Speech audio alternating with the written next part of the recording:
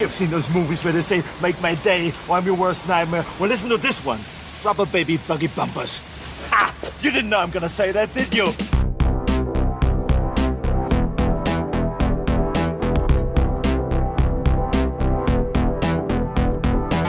Your move, creep.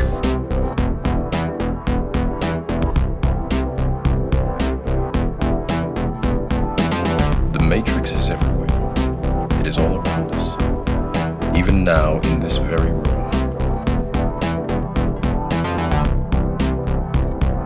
Wait a minute, Doc. Are you telling me that you built a time machine? Out of a DeLorean?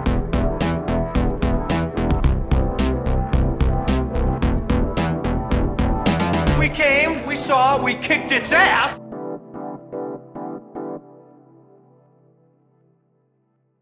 Hello, everybody, and welcome to another episode of the Film Feast podcast. I am your host, Matt Bledsoe, and this week we are talking about Ridley Scott's 1985 fantasy film, Legend. And to help me talk about it, I'm joined by a returning guest. And if you somehow have not heard her on this show, you've probably heard her as a guest on podcasts like Cobwebs, Schlock and All, and most recently the Cult Movies podcast, and many, many more. She's someone I love talking movies with. It's Carmelita Valdez McCoy. Carmelita, how are you doing?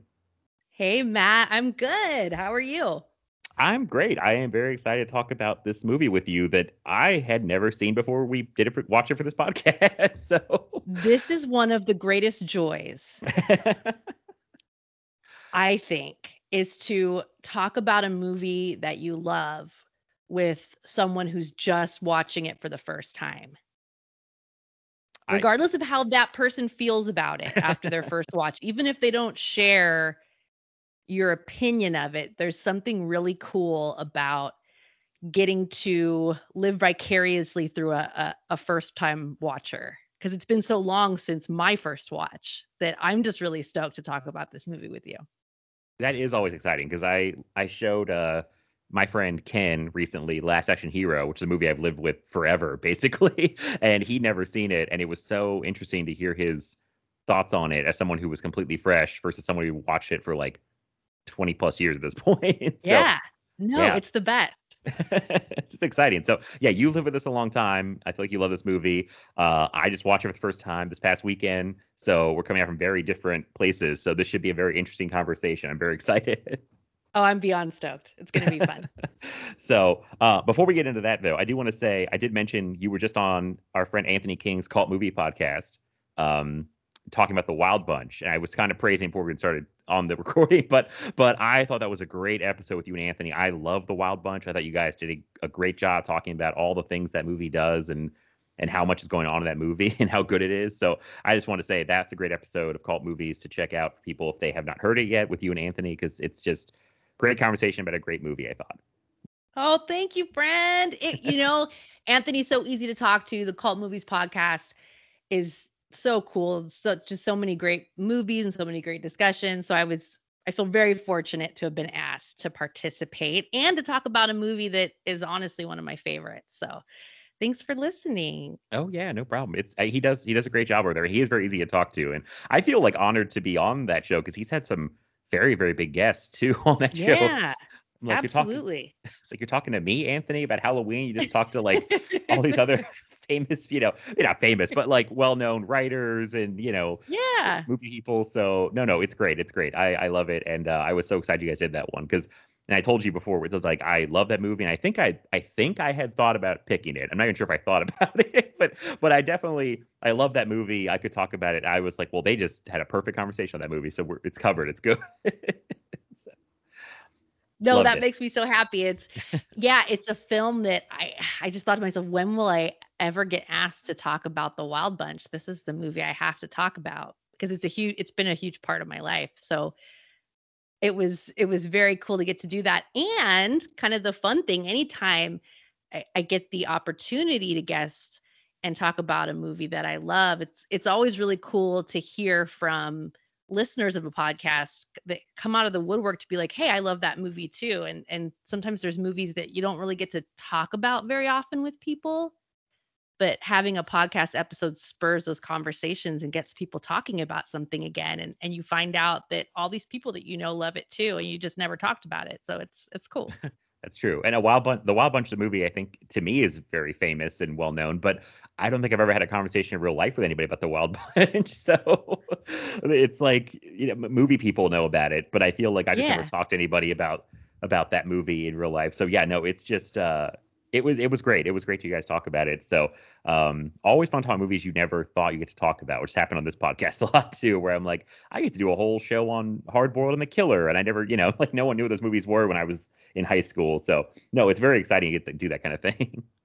No, absolutely. Well, like when you and I talked to Mandy, like Oh yeah. it was like a watershed moment, my friend. Because I love that movie. And I was thinking, like, it's still pretty in relatively speaking, relatively recent, just the last few years. And it's like, who's gonna want to talk about this with me? And lo and behold, there was a spot right here on Film Feast for us to talk about it. And it was awesome. So Yeah, there's always a spot to talk about anything. I feel like that's what I like about the show. Listen, there's been a couple shows that have been pitched to me about movies that I never thought I would talk about in the show, but I'm excited about them kind of coming up. yeah. And yeah, it's exciting because I needed this outlet. I feel like I said, there was no one to really talk movies with in my normal life. And now I can talk about whatever I want. So it's very exciting. Oh, yeah, it's great. So yes, and you brought me Legend, which I had been meaning to watch forever and had not actually watched it yet. So this is another thing that's good about this podcast. People like push me to watch things. So it's good. It's good. I like it.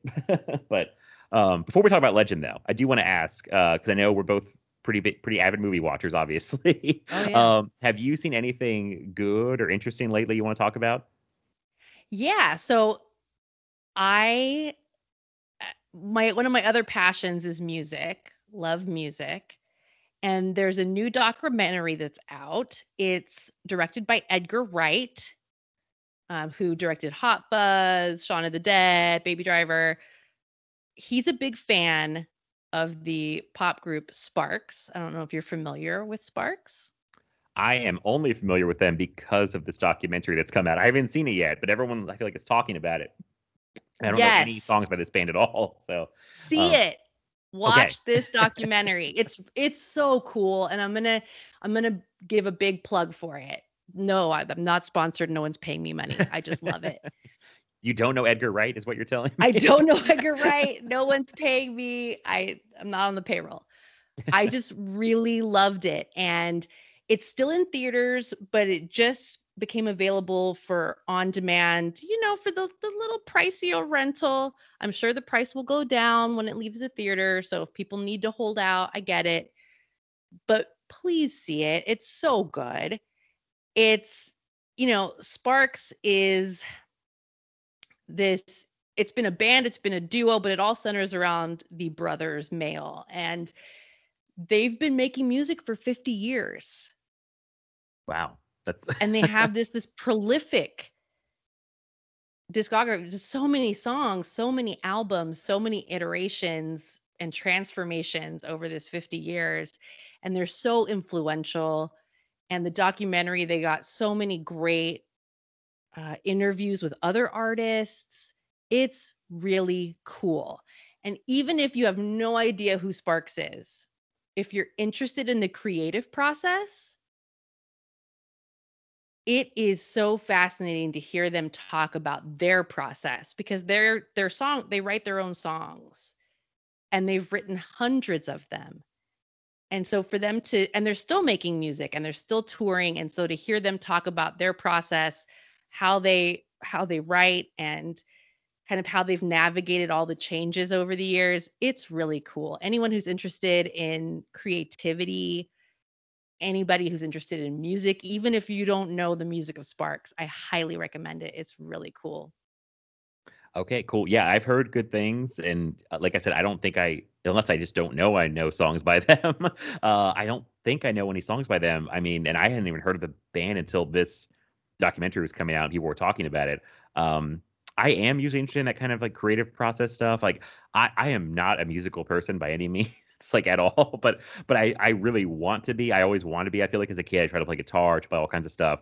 Didn't have the talent for it. So I like watching documentaries about bands like working on music and going on tour even, because I always kind of like, I thought being on tour would be so cool. You're in a different city every night. You're in like a cool bus. It's like it all sounded so fancy. It's like just go around the country and be adored by fans, and it just seemed like fun. So usually all stuff that I enjoy in those kind of documentaries. So if it's all that kind of stuff, I think I actually probably find it pretty interesting.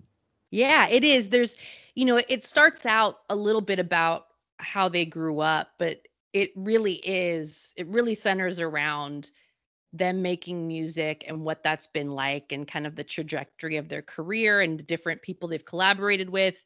Because the group always centers around the brothers, and they've put together bands to join them on stage or to join them on records, but they also had a time period where they had a synthesizer and it was just the two of them, and so they've just done so many.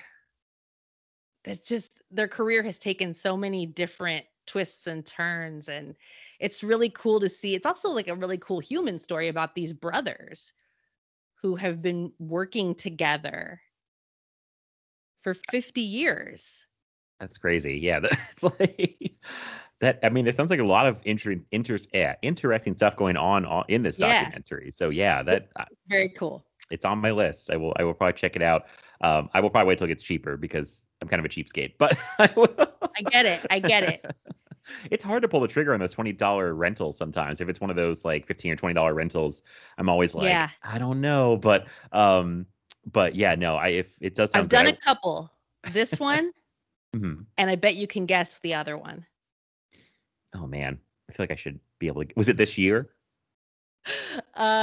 Yes. No. Was it this year or was it the end of last year? It was Willy's Wonderland. Oh, okay. I paid for that one too, actually. I did pay for that one. Yeah. I mean, it was Nick Cage. I know, with like animatronics and, Chuck E. Cheese animatronics. How could I not pay $20 for it?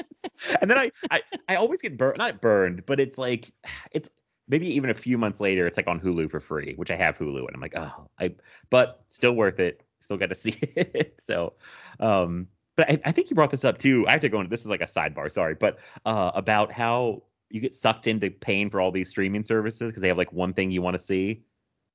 Oh, like, yeah. This is a real thing. It's a real thing that I'm collecting streaming services. Yes, me too. When you said this, you said two things recently that I like related to so hard, and I was like, yes, Carmelita, I'm 100% with you. Like the streaming service thing, because I had like, actually it'll come up. I had like one movie, I'm like, oh, I want to see that. And it's on this certain streaming service, and now I still have the streaming service, and I'm like, I got to cancel it. But it's like if a movie's only streamed one place, I'm like, I got to sign up for that streaming service. And usually I forget to cancel it, or I let it go longer than I meant to, and I pay for like an extra month or two or something. But that, I think this is like, I can't remember, you said this a while ago about like, you have a thing where if a movie is not streaming anywhere, like even to pay for, you feel like you have to go find it, like DVD or the Blu-ray. Yes. And like, yes. And I was like, listening to that podcast, I was like, yes, that's me too, because that's how I end up blind buying so many things. Because if a movie is not available anywhere and I really want to see it, I will like hunt down the Blu-ray or DVD if it's like reasonably priced and just buy it, because I'm like, I have to have it. It's not streaming anywhere. Yeah, I can't. I cannot abide the thought of a movie just disappearing or becoming unavailable. Yeah, it kills me. It's like a weird irrational fear that I'm constantly worried about. Oh, but is it irrational? That's true. I don't know if irrational might have been the wrong word. I think it's very rational. Maybe my anxiety around it is a little much, but I don't know that it's irrational. Just because of the nature of something is streaming, and then they lose the rights to stream it or whatever, and then something can just be gone. Yeah, I try to explain to my friends all the time because they give me a hard time about how many Blu-rays I own. Because every time someone comes over, it's like right in the living room, the big like Atlantic Tower shelves on the side, and they look over and they're like, "Do you have enough movies, huh?" And I'm like, "No, I don't." I'm like, "There's 4Ks over on the other side." So I get very upset, and these people don't, if they're not movie people, if they don't understand like the need to own something or the want to kind of like preserve something, because I have a lot of stuff that is like you can only see it by having the Blu-ray. It's not streaming anywhere. So yeah. So I get it. I'm like this about like, I'm one of those people who the destruction of the ancient library in Alexandria, Egypt. Mhm. Like sometimes I think about that and I get like a little choked up. I get it. I was gonna be a history major, so I feel like it goes back to my love of like history, and I feel like we need Yes, to preserve archiving things, archiving things. Yes, preserving things, it's very important. having things for posterity to share with others and to have as reference and to enjoy later and to pass on. Like the idea that something could be destroyed and just cease to exist. Oh, that makes like my stomach is turning right now. Just the thought of it just makes me feel sick. Yeah, it's crazy. I don't like it. I mean, rights issues get weird with movies. Like there's Mhm. very famous movies that people who don't know, they might think, oh, I can go watch anytime I want, and you can't if you try to go find it Yeah. somewhere. Like, George Romero's Martin, as far as I know, still not streaming anywhere. He's a very famous Right. director. I'm trying to think of other ones. There's plenty of examples of like famous directors or actors, and like even they have movies that you can't find just to buy, even to rent or buy anywhere. So yeah, I don't know. I'm with you though. I just had to say that because I was like, Carmelita gets it. Yes. So Yeah, I just can't. And yeah, the streaming service thing, it's like I'll kind of hesitate, and then if there's like more than two things that they're offering that I can't get anywhere else, like I'm signing up for it. Like it's just inevitable. It's gonna yeah, happen. yeah, And that's then every month it's the song and dance of, okay, do I still need this subscription? And sometimes it's even just one thing that keeps me hanging on, like Hulu. oh yeah. Hulu has the entirety of the X-Files. I could let Hulu go if it weren't for that fact. Oh, they got you with just the X-Files. That's all that's Well, all they need. you wanna know what's really stupid? Hmm. I have it on DVD. Oh, and this is the thing people don't get. Even as like physical media people, listen, I will not try to fight and say that streaming is not more convenient because it definitely is. I'm Oh, yeah. lazy sometimes and will watch stuff on streaming that I have on Blu-ray, but Yeah. it's like it's right there. It's push of a button, boom. I don't have to get up. Mhm. It's like, so I get that too. But yeah, again, I'm building it like it's a high art movie. This is not a high art movie that I couldn't find anywhere, but it popped up on like Cinemax streaming through Amazon Prime, and I was like, oh, I can watch that movie. And and like, well, you're gonna laugh when I tell you what this movie is, but I didn't mean to Tell derail me. you what you're talking about. But sorry. So Oh, no, um, now I need to know. You have to tell me.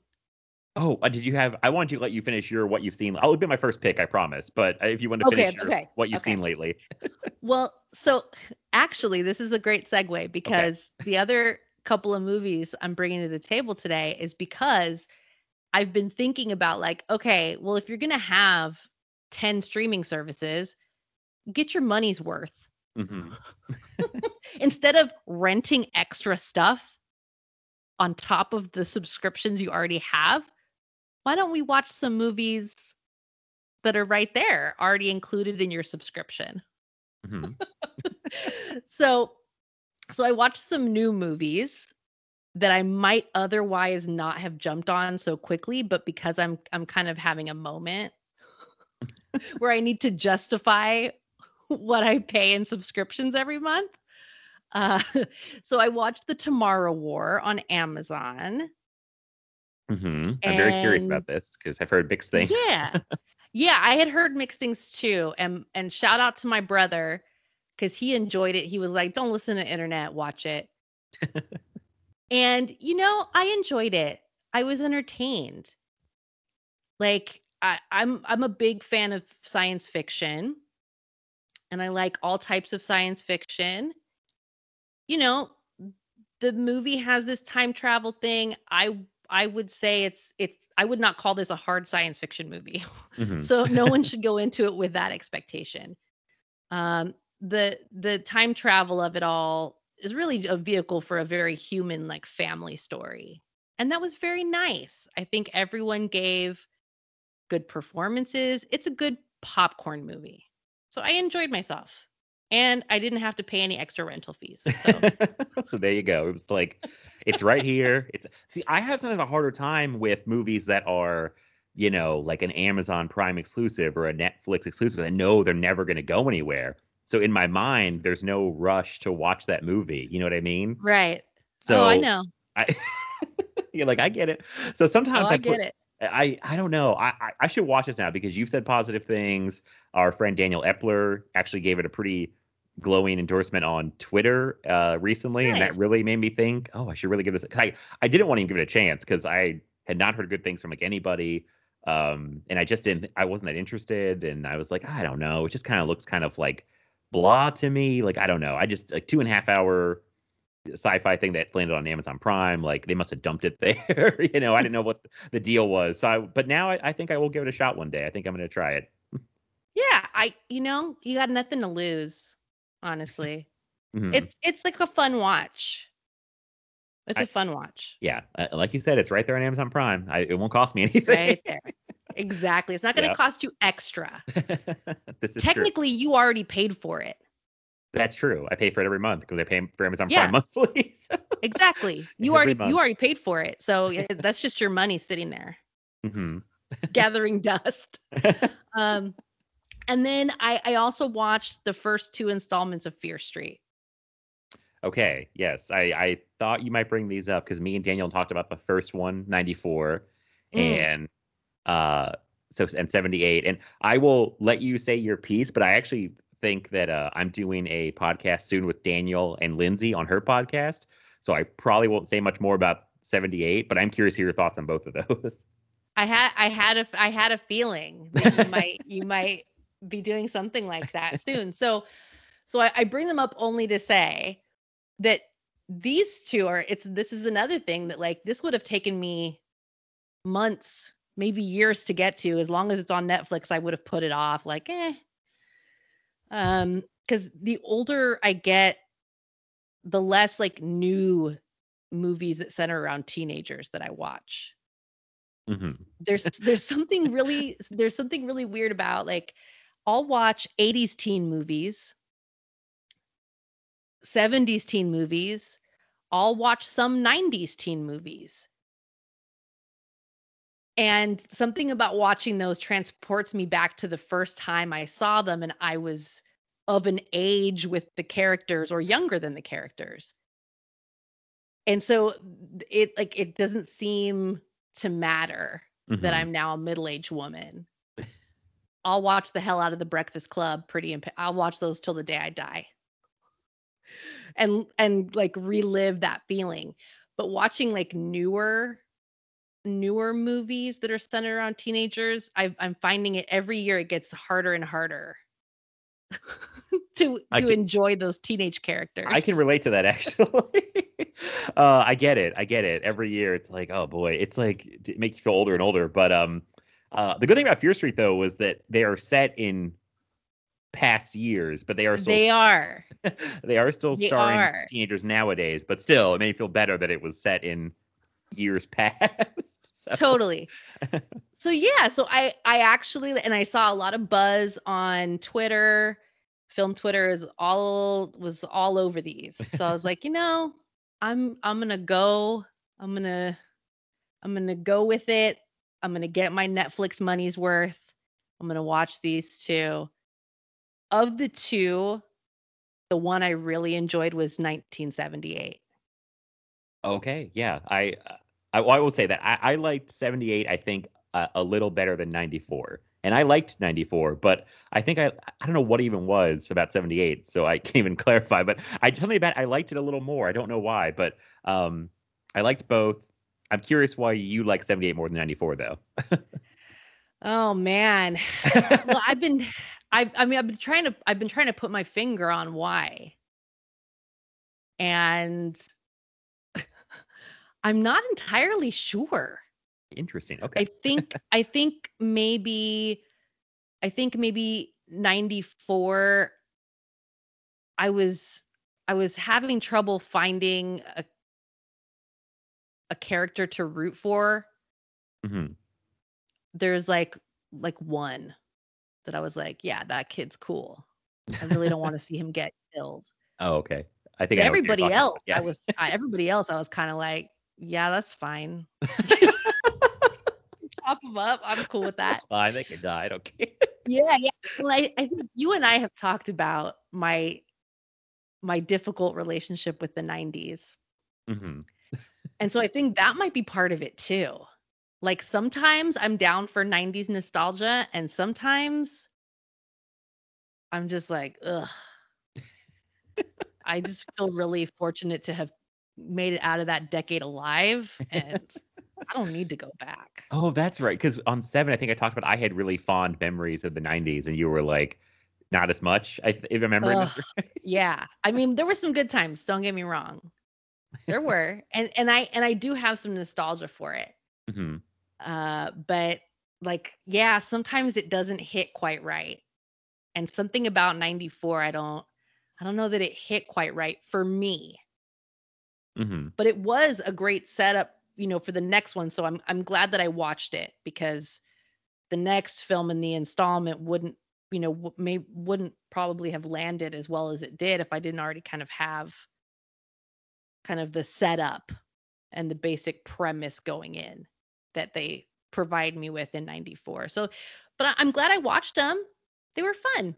I'm glad you checked them out. Yeah, because I mean, there was a lot of back and forth about that online. And I was telling Daniel that I saw mostly negative stuff. He said he saw mostly positive stuff.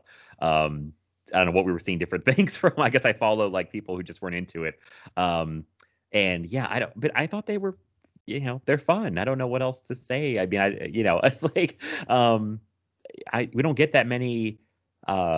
I assume they were high budget. They looked pretty slick. I mean, like they Yeah, looked they like looked pretty good. There was like some production value there. yeah. So we don't get a lot of high budget slashers. Like Netflix is giving us like 3 that are all connected back to back to back, and I'm like, I appreciate that, So I think people were taking them too seriously. It's like I wasn't taking them that seriously, That definitely is a thing that happens. So yeah, like I said, I'm kind of holding back my thoughts a little bit, but I mean, No, overall, yeah, yeah. please. 'Cause I look forward to hearing your future Yeah. episode, wherever that goes down, whenever that goes down. I look Yes. forward to hearing your thoughts in depth. Well, thank you. Yeah, So yeah, and you can table that. I won't push you to and give when it to this, me now. But that's okay. yeah, they're fun. They're fun. And again, this was an exercise in getting my money's worth. And I'm There you glad that I go. did. I had a good time. I don't know about you. Netflix may be one of the streaming services I use the least these days. Interesting. I barely touch it. Like I barely go into Netflix. I go to Prime all the time. I use Tubi more than I use Netflix.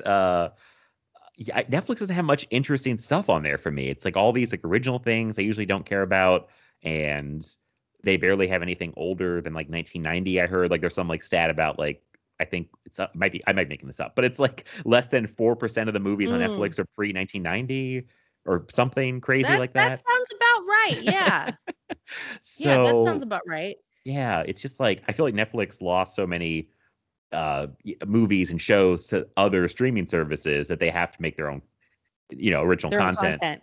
which doesn't ever usually excite me that much, honestly. And like, so many times it's been like I hear about something from a director or something I'm excited about, and it comes out disappointed. I don't know why, but Netflix just disappoints me a lot. I don't know what it is. So This is one of those things. I think we're all still very new to this. mhm. This model, the way that this is growing and changing in terms of how we access film and TV, and it's going to be really interesting to see how things play out, how many of these streaming services survive and adapt, and like what they're like. Everyone's got to have a gimmick, right? Like Right.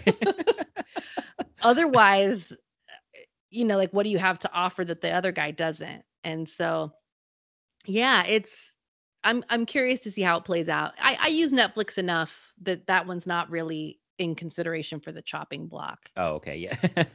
Like I For feel like me. we're gonna get to a point where they have to fold back into each other because they've spread too far and too wide, and then you're gonna have Yeah. like Hulu team up with Paramount Plus, or you're gonna have Netflix and Disney Plus. I'm saying they'll have to partner up because they'll all be so diluted that they have to like get back together because they're not offering enough content or something. I just feel like there's like a breaking point where people can't pay for 12 different streaming services. So Right. Yeah. you know, I'm curious to see how it goes. It's a new age. it is. Yeah, and I don't know how it's going to play out. I'm kind of along for the ride. We'll see. I mean, we have our Blu-ray, so we'll be okay. But it's like Yeah. whatever happens. Anything else or No, Okay. that was Well- kind of my last few days, was catching up on new stuff I didn't have to pay extra for, and the Sparks Brothers. Watch it. I will. It's on my list. Okay, now get ready to laugh at the movie that I went out of my way to watch because it is literally, I'm not kidding, only available on this streaming service right now. You cannot rent it. You can't like pay to buy it. You can. It's the movie Airheads from 1994 with Brendan That's not Fraser. available. Anywhere. DVD's out of print, I Wow. think. You literally can't pay to rent it. You can't pay to buy it. It's on like the Cinemax streaming service, which I get through Prime. And I have like my IMDb watch list I've been keeping forever. Like my IMDb, I joke about this. My IMDb watch list is like out of control. It's got like 1,800 movies on it because I just keep adding movies. And this has been on for years and years, like pre-Letterboxd. Because I know a lot of people keep Sure. their watch list on Letterboxd, but I kind of tried and I'm like, I think IMDb is a better watch list, and I've already had so much. I can't port all the stuff over to Letterboxd. So Right. on IMDb, it's nice though because you can filter by all these different things, like by streaming service, so you can see what on your watch list is That's on nice. what's on. So I had like somehow I was like bored one night going on my watch list, and like Airheads was on Cinemax, and I was like, oh, I should get I have a free trial Cinemax for a month, and I'm like, I can never see that movie any other way. So not high art, like I said. Have you seen Airheads, by the way? I have. I mean, it's been a while.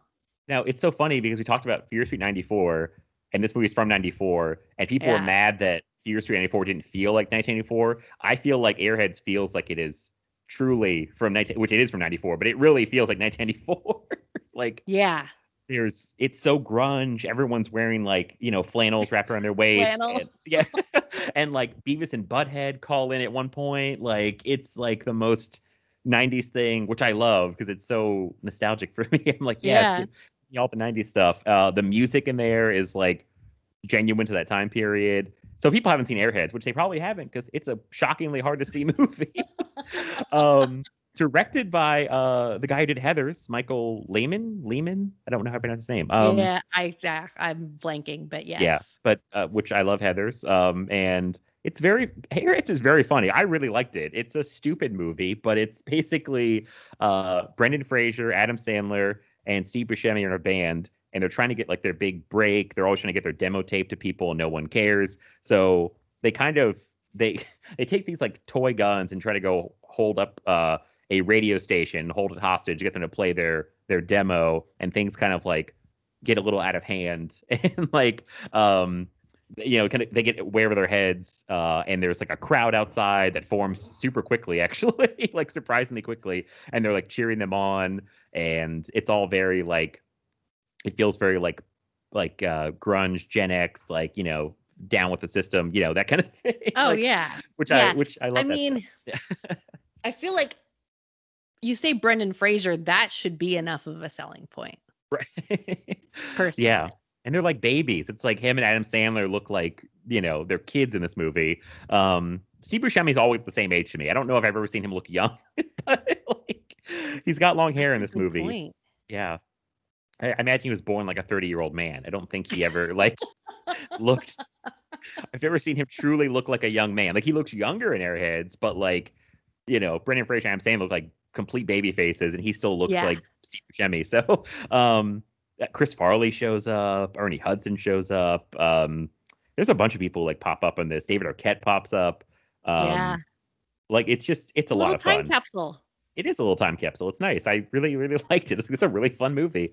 And I was glad I was able to see it. And it's only on the Cinemax app if you have that. So random. I'm like, what? What? So yeah, it just popped up, and I was like, all right. And now my goal is like to look at like try to watch all the stuff on the Cinemax app before my trial runs up for the month. Mm, It's like Yeah. gotta milk it for all it's worth. So that was fun. And I guess I've been like in a weird 90s movie mood because I've watched all these 90s movies. And this is a whole different. Oh, tell me. I know. This is a whole different thing. This is not cool at all. This is like, I feel like I'm watching this kind of stuff. I'm like turning into like my parents, like somehow I'm turning to my stepdad, which doesn't make sense. But it's like I'm in a real Clint Eastwood kick recently. And I watched In the Line of Fire. Have you ever seen In the Line of Fire? Yeah. Thought it was very good. I was like, wow, this is a really solid, like, Hollywood movie, like big budget, like big stars, directed by Wolfgang Peterson, who's like a really solid director for the most part. And I'm like, wow, I'm really appreciating these 90s thrillers that my mom would rent from the video store, like in a different way as an adult. I'm like, I like Clint Eastwood now. I like 90s thrillers. Like, it's good. I mean, so if people don't know about that one, Clint Eastwood plays a Secret Service agent who was around for the Kennedy assassination and couldn't stop it. So he's been living with that guilt for like 30 years. And he's still in the Secret Service. And everyone's like, shouldn't you be retired by now? Which he probably should be. But he's like, he can't get out. It's tearing him up. They didn't save Kennedy. And so now he finds out there's a guy who might be trying to take out the current president. And that guy's played by John Malkovich, who, if you need a psycho, John Malkovich is like a great psycho. Like, he's super fun, like, and scary. Like, he just seems like genuinely unhinged. He sells it so well. Like Cyrus the Virus Man from Con Air. It's like he seems so genuinely unhinged, but like, so he's really good. Another movie is like Full of People that I recognize. I'm like, oh, the only thing I thought was really weird about In the Line of Fire was that they start a romance between Clint Eastwood and Rene Russo in the movie. Yeah, it's a little. It's a little iffy. Weird. A little iffy. Listen, there's like a 25-year age difference, first of all, which is already kind of like, okay. I mean, the other part that's weird, I honestly felt like they didn't build up the relationship enough. Like, they don't seem to like each other, have any chemistry, but then they just suddenly start like making out like at one point. It's like she's super a little weird. It's a little weird. And I mean, Eastwood didn't, I don't think, write or direct this. So I don't think he did it himself. But, it's like somebody was like, you guys should get together, these characters. It doesn't even make sense from a character standpoint. And it's weird because there's such a huge age gap. I'm like, why would she be into this man? And it's just really weird. But besides that point, I did really like it. I was like, I was like, this is just nice. It's like weirdly refreshing. I don't want to sound like turning into like an old boomer, but it's like, like these movies were just, things were just different back then. It's like, these like solidly made like thrillers for adults with like all these stars. And I feel like we don't get a lot of those nowadays. No, you're right. We don't. And yeah, it can be, they go down easy. Right. Yeah. It's something you can put on to be entertained, and you just kind of go with the flow of it. And you don't have to get super invested. Mm-hmm. And you can just kind of enjoy it. Yeah. It also feels weirdly nostalgic for me, probably because I'm remembering like when I was a kid and my parents would rent these kind of movies, and they just, like, the feel of them, the look of them, I'm like, oh, this feels like warm and comforting. So yeah, apparently I'm turning to my parents. That's cool. So it's good. That's good news. This just reminded me about like a movie like In Line of Fire, where I'm like, oh, we don't get things like this anymore. I also rewatched Basic Instinct for the first time in like a long time. Oh my God. Yes. I watched that a few months ago. And that was I had a lot of fun. I had a lot of fun watching that. Yeah, I hadn't seen it like in a few years at least, and I caught it randomly like TV one night, which I feel like I rarely watch movies like just that come on the TV. But I'm like, oh, this just started, and I'm like, I'll watch, because I feel like I've also been kind of like a Paul Verhoeven mood recently, and that came on, and I was like, this movie's really fucking good. And it's like, the thing is, like, listen, I will openly admit, when I was like 13, 14, I was trying to watch Basic Instinct for totally different reasons. I'm just going to put it out there. There was one reason. Let's be real. There was one reason. I was like, this movie's like forbidden. I've heard all these things about it. I'm like, I got to see Basic Instinct. But genuinely, I appreciate it so much more for so many other things now. And that's a crazy example of that movie made so much money. I think it was like top 10 of that year it came out. Can you even imagine a movie like that cracking the top 10 in the box office nowadays? Like that would never happen. Nowadays, no, it wouldn't happen now. It's It was huge at the time. The Yeah. buzz and everyone talking about it and the controversy around the famous interview scene. right. And oh yeah, it was everywhere. You couldn't get away from it. And yeah, I don't know that you could make something like that now and have it generate the same kind of interest. Yeah. There's a time and a place, and those days are gone. Yeah. I mean, it's such a well-made movie. I feel like I wrote this about Paul Verhoeven recently. Like he can take what in a lot of people's hands could be trash and make it like a great, great movie because Oh, I love Verhoeven. I want to talk about more on the podcast. I was thinking of like doing some of his movies coming up because I'm like, I want to talk about Paul Verhoeven, more. But because everything he does, I just rewatch Hollow Man and I'm like, this movie's like not his best. It's probably near the bottom of his like American stuff. But even a movie like Hollow Man would be probably complete shit in like someone else's hands. But I think with Paul Verhoeven, he always adds something like subversive or something interesting. I mean, anything. RoboCop, Total Recall, Basic Instinct, Starship Troopers, definitely. That movie would have just been like, and I think people took it at face value in 97, but it's like all the stuff about fascism and like, like there's just always something going on in his movies that people just wouldn't do. They all be like, they'd probably be garbage in most other people's hands, but he makes them something special. So, yeah, and Basic Instinct, I was like, this movie's so well directed. I couldn't believe it. I was like, this is so well made. But yeah, that's a whole. We'll have to do something else on Paul Verhoeven soon because now I just want to talk about some of his movies. I would love it. I would love it. I'll think of something. We should. Yeah, think of something. Okay. I want to talk about all of them. How do I do that? So it's like, it's tough. But yes. Okay. Last thing I will mention before we get into Legend. Fine. People are like, can you talk about Legend? But last thing. We're getting there. Hold on. We're getting there. People might love this part or not. Like, I don't know. It's weird. People, Now I put a timestamp at the bottom that says, like, if you want to hear about the movie, skip to blah, blah, blah minute. Because there some people, I think, get upset. So I get the best of both worlds. So, okay, last thing. I don't know how you feel about these movies, actually.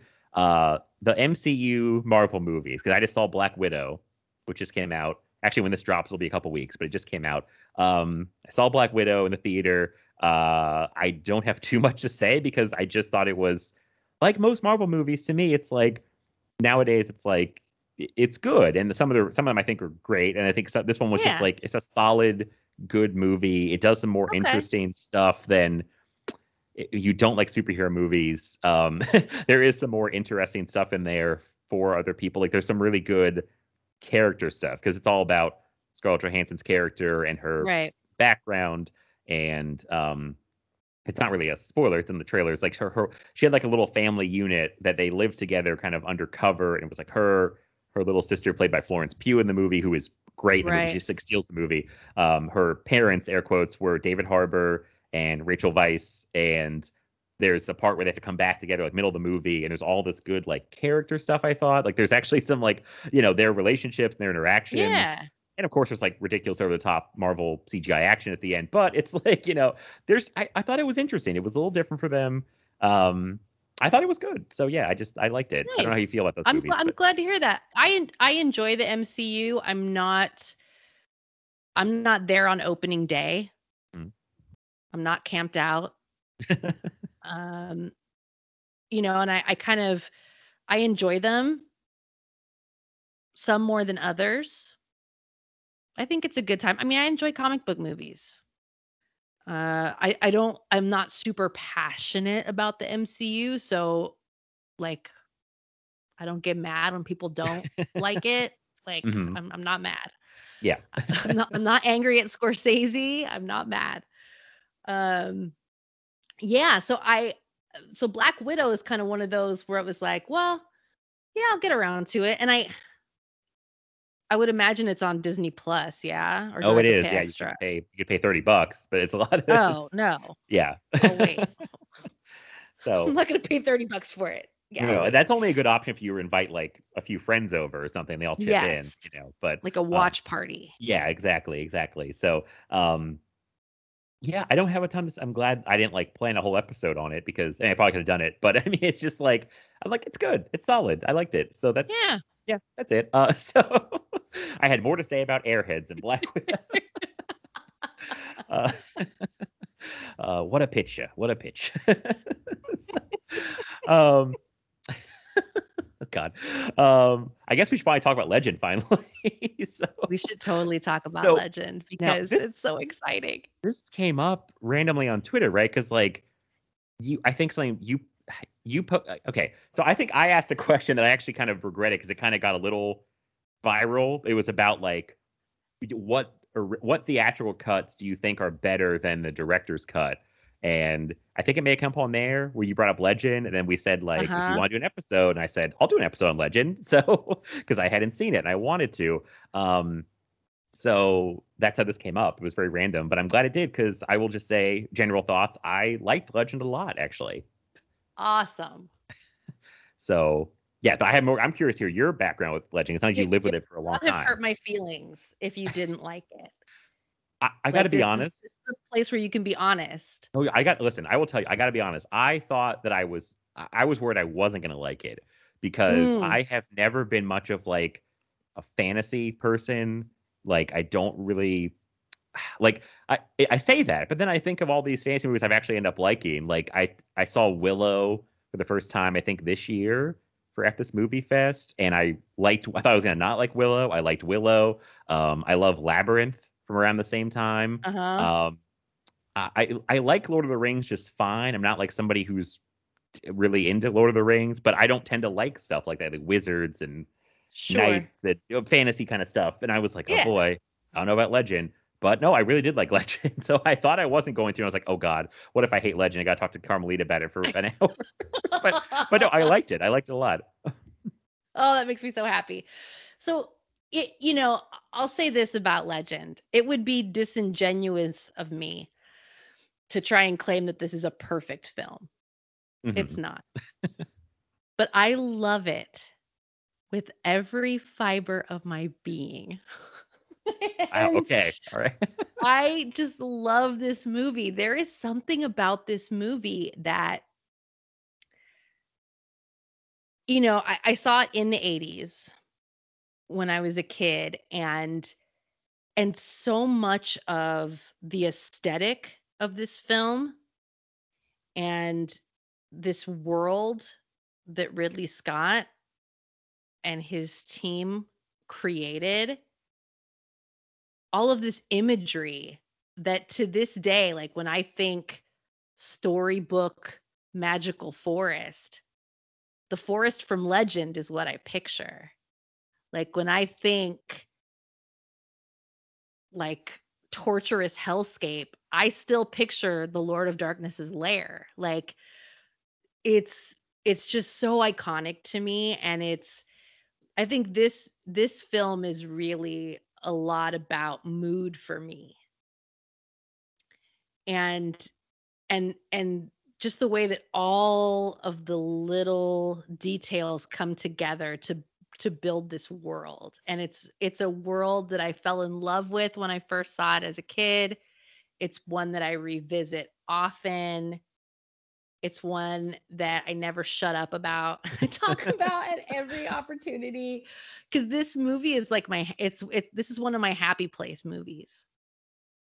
I could see that. I understand that from watching it. I could see how this would be like a movie you would want to like go into and like live in, Yes, it's like this movie is one of those, it's like an escape hmm because of because of the world building. And I think, because this is made all of practical effects and these gorgeous sets that they built, it's aged really well in terms of, it doesn't look hokey. There isn't out of date CGI or out of date effects to to take you out of it. It's like they constructed this amazing fantasy realm, and I can retreat there anytime I want and listen to Tangerine Dream. And that's what I want to do. Yeah. I will agree with you. You said one thing that really stuck out that I'm like, it's such a mood piece movie, I feel like. Yeah. It really, like, I only watched it once yesterday, so it like really is fresh, and I just kind of had to take it in. I didn't have time to like go back and rewatch it and pour over things, but I don't think it's a movie to be dissected to the story is extremely secondary. I mean, the story is very simple. I feel like it's extremely straightforward fantasy stuff, like hero boy goes and saves girl, it could be usually a princess, but and there's like a big evil dark figure, and he has little like friends to help him along the way, and and there's unicorns, all kinds of stuff. But it's like pretty straightforward, but like the mood, like instantly, like I was like hypnotized by this movie almost like within the first few minutes. I was like, this is one of the best looking movies I've seen in so long, because of the reasons you said. Like it's so much of it is practical, and it's just so well made and so well shot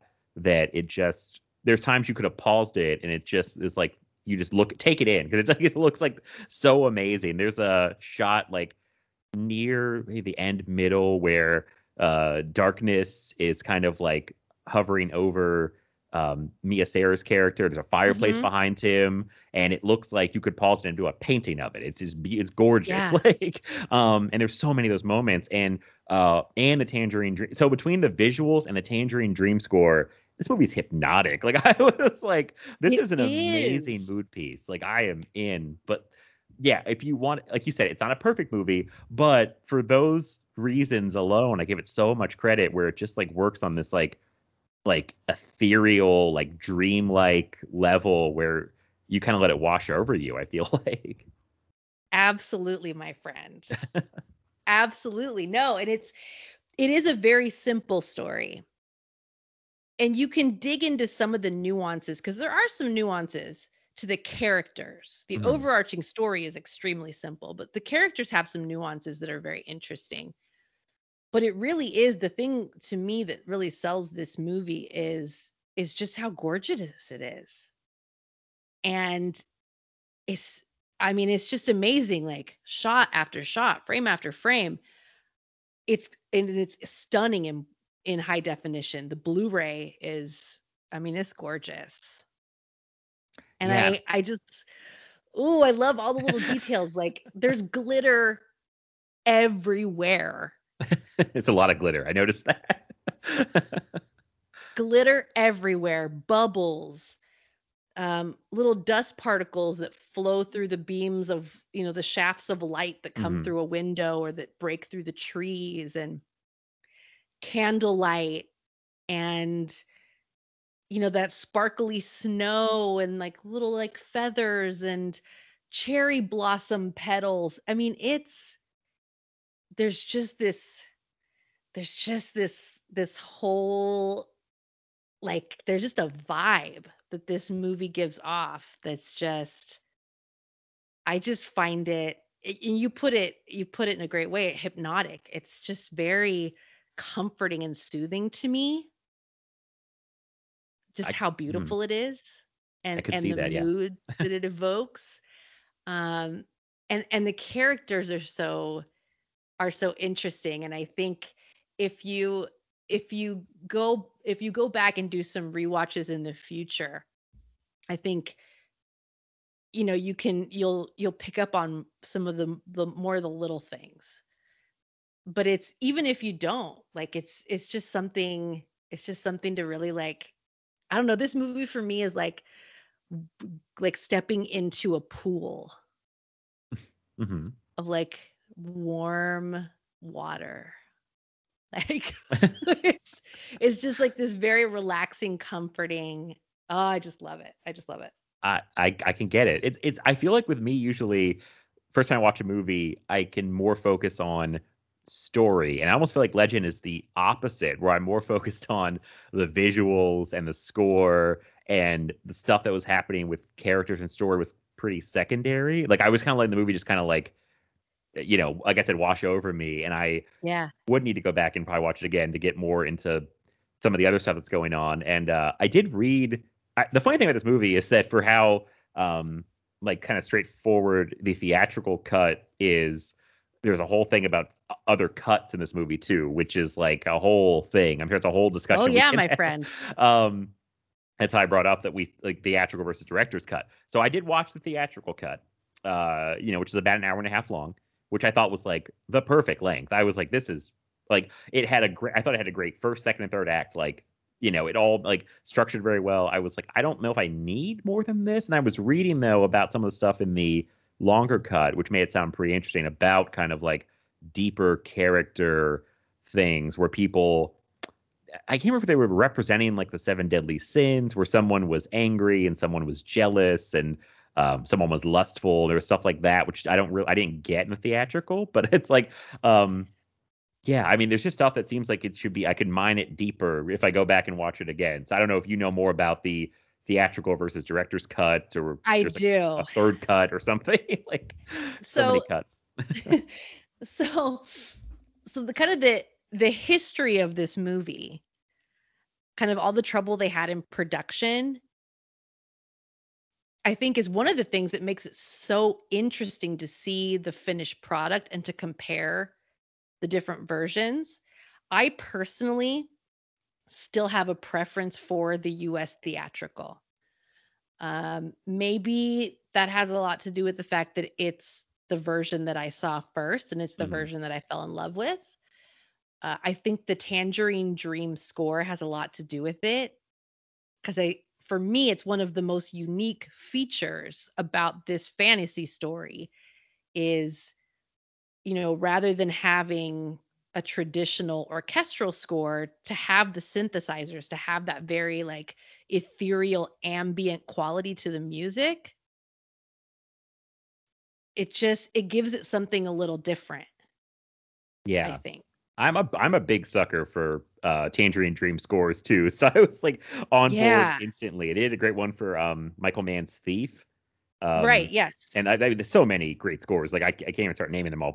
And every time I hear one, I feel like I'm, on board like instantly. So I'm with you. Yeah, and I read I love Tangerine Dream. So for me, like the marriage of all these really gorgeous ethereal shots, and then this ambient electronic score, like it's just, for me, it's like it's perfect. So I really love that about it. I think too, the story in the US theatrical is a little more vague,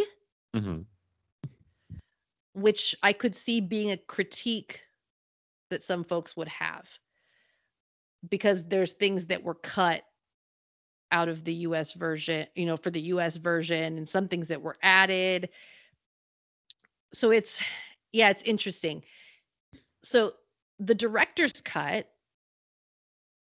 is gorgeous, and the things that it has in addition to what the US theatrical has is it's more traditional fantasy. So there's songs. Oh, okay. Lily, the Mia Sarah's character, sings. There's like a whole riddle sequence where Gump asks Jack a riddle. So those are like very traditional fantasy elements. It harkens back to like Tolkien. It's kind of that more traditional fantasy feel, and it has a Jerry Goldsmith score. Which, right. I was reading about that. The man's a master. Right. Yeah. It's a beautiful score. So this is not a knock on the man's work. It's a beautiful score, but it is very traditional. It's, kind of what you expect from like a traditional fantasy film, to have an orchestral score, this, and it is beautiful. Don't get me wrong. There's something about the US theatrical version with that Tangerine Dream score that I just prefer it. But I would tell anyone it's worth seeing the director's cut. because it is just interesting to compare the two and to see how the mood is a little different with the different score. Yeah, I'm very curious to hear that because I'm like, when they say that when they cut a Jerry Goldsmith score, I'm like, wow, you just dumped a Jerry Goldsmith score because like he's a So great composer. Yeah, but so I here's the mean, story. mhm. This is what's interesting about this movie. So the original score that Ridley Scott wanted was the Jerry Goldsmith score. And that score is the one that's used in the European theatrical cut. So European audiences, their theatrical cut has the Jerry Goldsmith score. The director's cut has the Jerry Goldsmith score. Mhm. Now, the problem was that Universal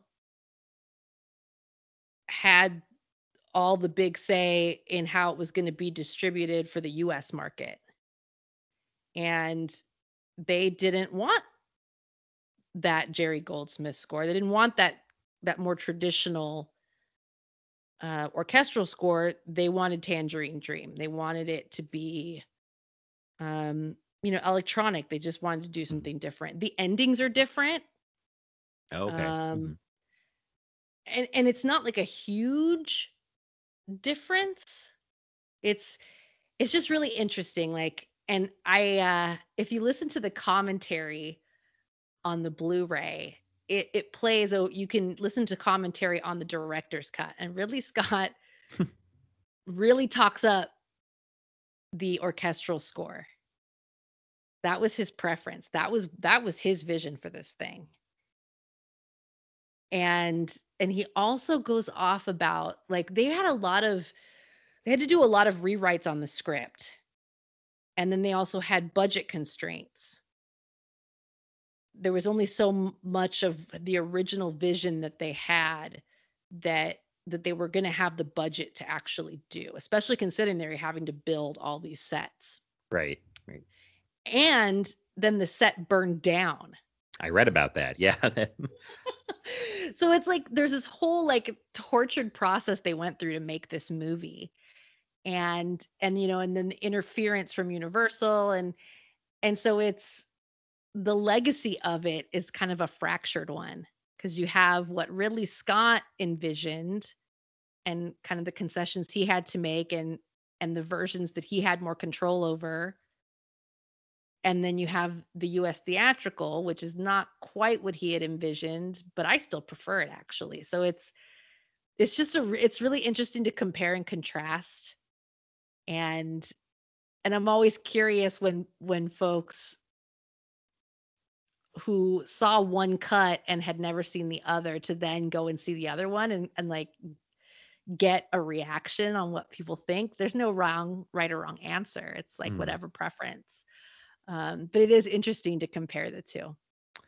Yeah, I do want to watch the director's cut, but honestly, from it being longer and the stuff, just a couple things you told me they added. It's not that much longer though. I know. I saw it's only like maybe 20 minutes longer, maybe. Yeah, it's not that much longer. But just the stuff you told me that's in there, I'm like, I don't know if I need songs and riddles. Like, this might be the stuff I don't like about fantasy movies. Like, yes. Yeah. For you, my friend, as someone who's not big on the fantasy genre, that director's cut might be a little too traditional. And I love the score so much. Yeah, it's like, yeah, I don't know. I mean, I will watch it because I'm really curious, but yeah, out of curiosity, just to see the differences.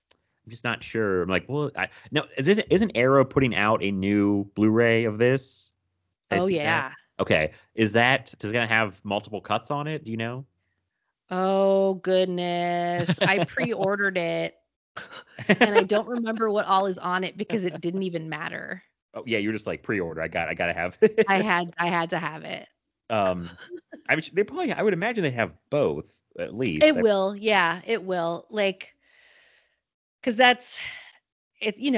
Nowadays, like that's one way that they can get his vision out there. That wasn't available before. So yeah, it should. it should have it on there. And then, you know, it'll have all the nice extras, and it's like in this gorgeous packaging. It was the packaging that got me. I I have couldn't to say get no. this. Yeah, I couldn't say no. But yeah, it's, you know, and I think like the riddles and the songs, I enjoy it. And I like hardcore like fantasy genre stuff. Um and I would encourage anyone who's never seen the director's cut to check it out just to see. But the US theatrical is still my favorite. And I think I kind of like that it's a little more stripped down, and there's a little more that's open to interpretation and kind of reading the nuances of some of the characters. I kind of like that. Yeah, I mean, again, I mean, it's hard to. I haven't seen another one, but it feels like what I saw. I was like, this. This seems like I don't need anything else. I felt like it was well paced, and it felt like when it ended, I was like, perfect. Like, don't add anything else. Like, I thought they would kill the pace if they threw anything else off, and I love that score so much. Like, instantly, I was like, oh. I think it was playing, and Tangerine Dream's name popped up on the credits, and I was like, Yeah. yes, okay. So you know, I'll look at. I was actually looking because I was like trying to find the Blu-ray. I don't think it was on Amazon anymore, like the old Blu-ray. They had both cuts, and it Right. was like $10 on eBay, and I was like, I should just buy this, shouldn't I? Like, it's $10. Like, and I had to pay to rent this too. It wasn't streaming anywhere. I was like, oh man, Legend's not streaming anywhere on all my streaming services, but it was worth it. But I was like, should I just buy the Blu-ray? I was like, I do want to see the other cut. And the other cut is, as far as I could tell, the director's cut, not streaming anywhere. So that's the only way I could see it. So Yeah. I don't know. This Arrow package does look amazing, by the way. I just looked it up on it does have both cuts. And I'm like, maybe I should buy the Arrow package. Like, Oh, it's so gorgeous. it's amazing. I'm looking like, oh my God, there's so much stuff in this thing. It's crazy. Yeah, it's fancy. Yeah, it's real fancy. So I don't know. Like, from my perspective, the cut I saw, I'm like, great, don't change a thing. But it's still a flawed movie because, like, yeah, the character stuff, if we get like a little bit, it's like, you know, Tom Cruise and Mia Sara are both kind of, to me, they almost felt like, and this sounds more negative than I mean it to be, they both kind of felt like blank slates of people. They kind of just felt like very much like caricatures of, I'm the hero, she's not really a princess, I guess, but like the princess girl, and, you know, like I liked them both, but I didn't feel like they had much depth, if that makes, you know, it's like they just kind of were like the very much stereotypical story characters from a fairy tale. And honestly, if someone pressed me on like any details of what happened in the movie, I'd be like, I probably couldn't tell you like beat by beat the plot. I'm like, they needed to save a unicorn. There has to be light to fight the darkness, and the unicorn can't be killed. I do have a question.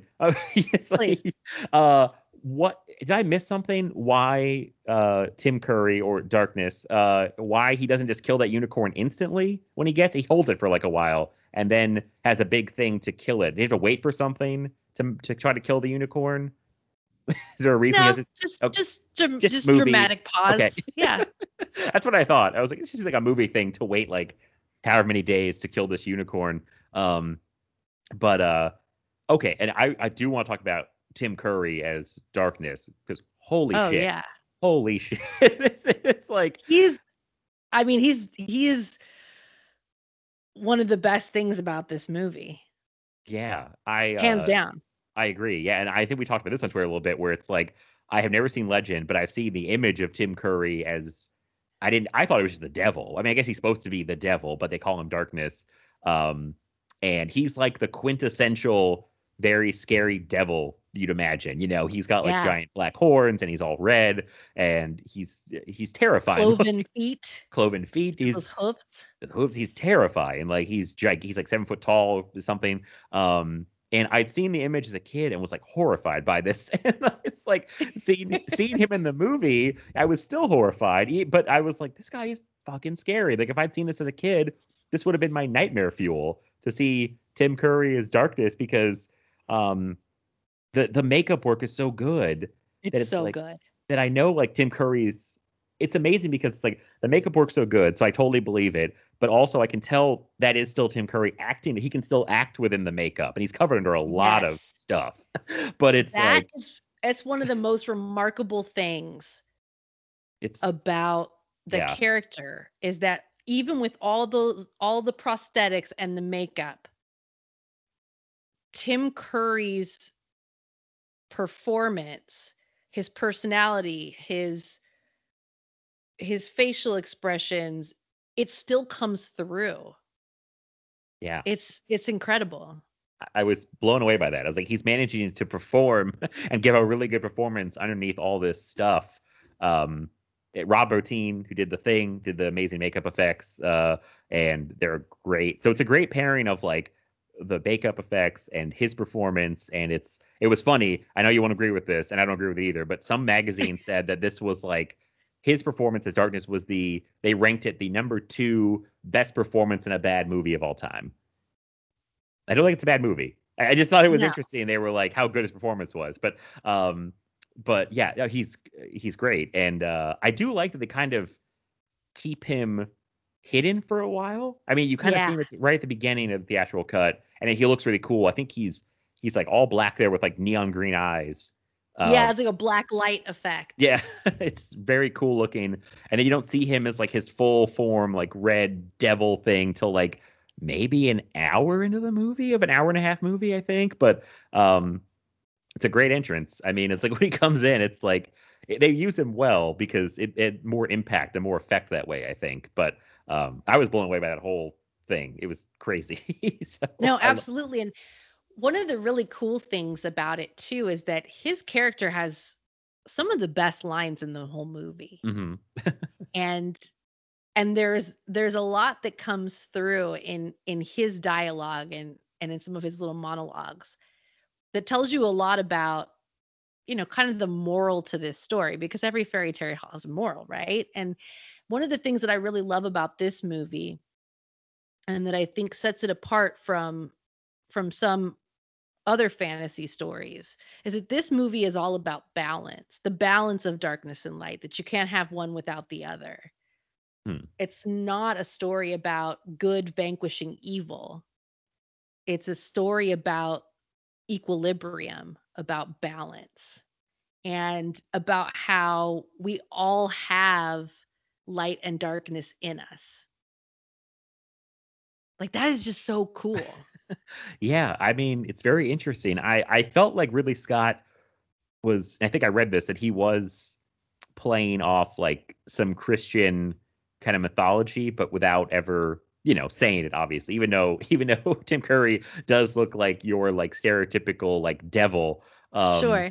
And there's demons and all kinds of stuff. But and I felt like, Mia Sara and Tom Cruise's characters were supposed to be like the so innocent, and they lived this like in like the Garden of Eden or something, it kind of felt like there was all this Christian mythology, but he's not, really, he's not overstating it, so it's there, but it sounds like more of that might be in the director's cut, if I read this right. I don't know, like there's more kind of stuff about, like I said, about the 7 deadly sins. I mean, still not that obvious. Not put in, not that obvious, not Okay. put in quite those terms.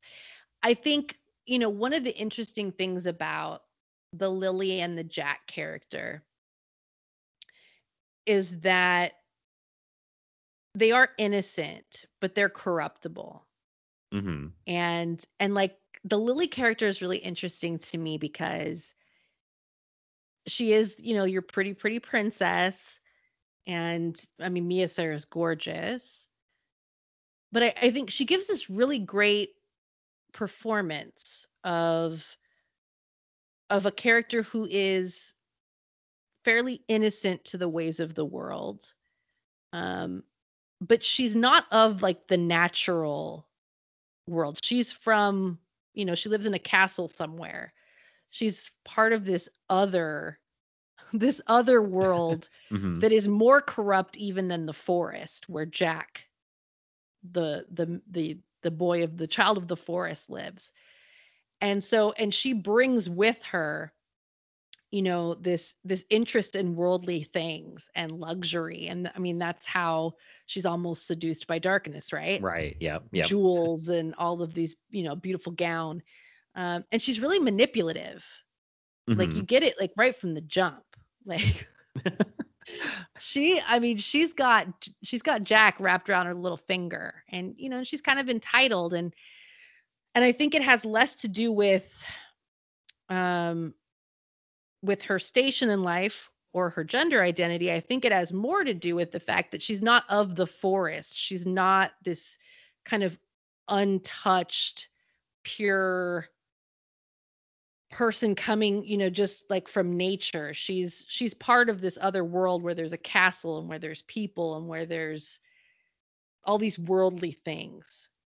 And the Jack character is very much like he's of the forest, and all he knows is talking to animals. And there's just something so delightful and kind of hilarious about seeing young Tom Cruise pet a fox.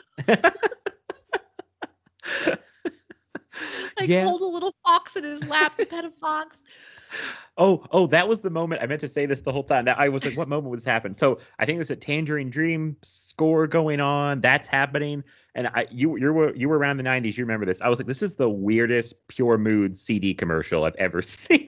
You remember the Pure Mood CD? Yes. Which I think sold a lot of, I think they had a lot of Tangerine Dream music on those. But that's what I was reminded of. And Enya, a lot of Enya. That kind of stuff, which, oh man, a lot of monks chanting, I think. I don't know, but Gregorian chant was big in the 90s. I heard about this. I was a little too young to like remember it, but I was like, what? Like, what a random thing that people got into. But during that moment with him and the fox and her, and like they're in the forest and the scores played, I'm like, this is like a weird Pure Moods commercial. But I kind of love it. It's weird. Oh, go ahead. Sorry. No, go ahead, please. I was going to say, it's weird to see Tom Cruise this young and kind of acting very much like, just like he's a wide-eyed, innocent young person, because he's such like a movie star now and is, Ethan Hunt in Mission Impossible. And it's like, it's so weird to watch him kind of, I'm not saying he doesn't act anymore, but it's a different performance you'd see him give nowadays. I mean, obviously he's an older man, but it was just so strange to, an interesting way to watch him perform like this, because I feel like he does do this thing very well where like everything is, he's almost like, he's a boy from the forest. So it reminds me of like Tarzan or something, like a jungle boy who's ever met people. Yes. And it's interesting. I think there's a part where he says, like, they have to go after Lily, and he says to one of his companions, like, I can't fight. I don't have any weapons. It's like, we'll get you weapons. Or he's never even used weapons or something. Like, that's how innocent he is. If I'm remembering this right.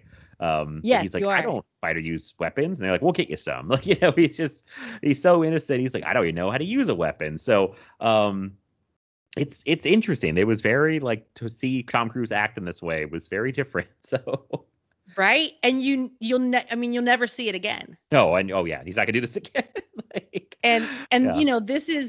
This is after Top Gun happens, his career just takes this completely different direction, and he'll never do a movie like this again. And he'll never be kind of at that place in his life again where he could be in this like nature boy outfit and like crouched the entire movie. Right. Showing a lot of leg in that of leg. I don't know what he was wearing, but like I don't know if you ever played many video games, especially as a kid, like Legend of Zelda. I was getting like real Legend of Zelda vibes. And I was reading something in IMDb trivia that it sounds like complete speculation, but they were like, oh, the Legend of Zelda game may have been influenced by this movie. It was like, that sounds like you may just wrote that and made that up. But I mean, there's connections. I mean, he was reminding me of Link and Legend of Zelda, but no, totally. It's Tom Cruise. Like, I feel like so rarely, he's a guy, I know that he can act, but I feel like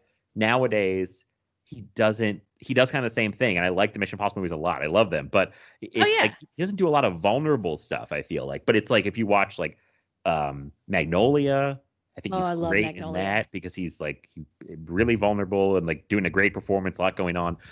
Vanilla Sky, it's a really weird movie that he's doing some interesting stuff in, like, but I don't think nowadays, he doesn't really let himself be that sensitive or vulnerable. It's like he's kind of in like Ethan Hunt mode all the time. So yeah, it was very fascinating to watch baby Tom Cruise run around the forest. So. Yeah, if you've never seen him like this, it's surprising.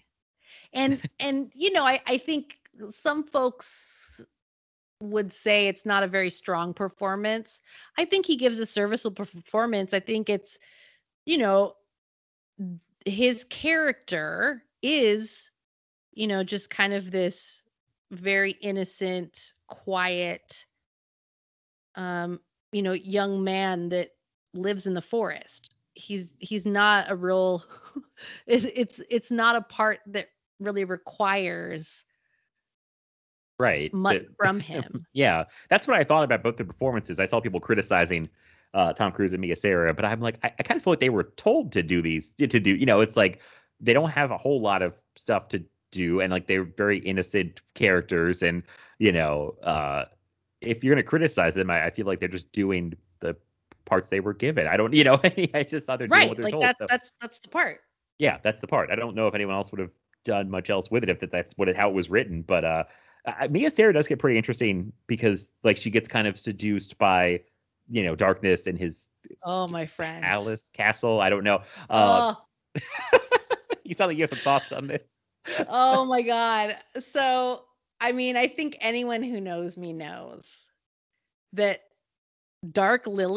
that Dark Lily transformation, like I've been aspiring to that my entire life. I thought I had a feeling.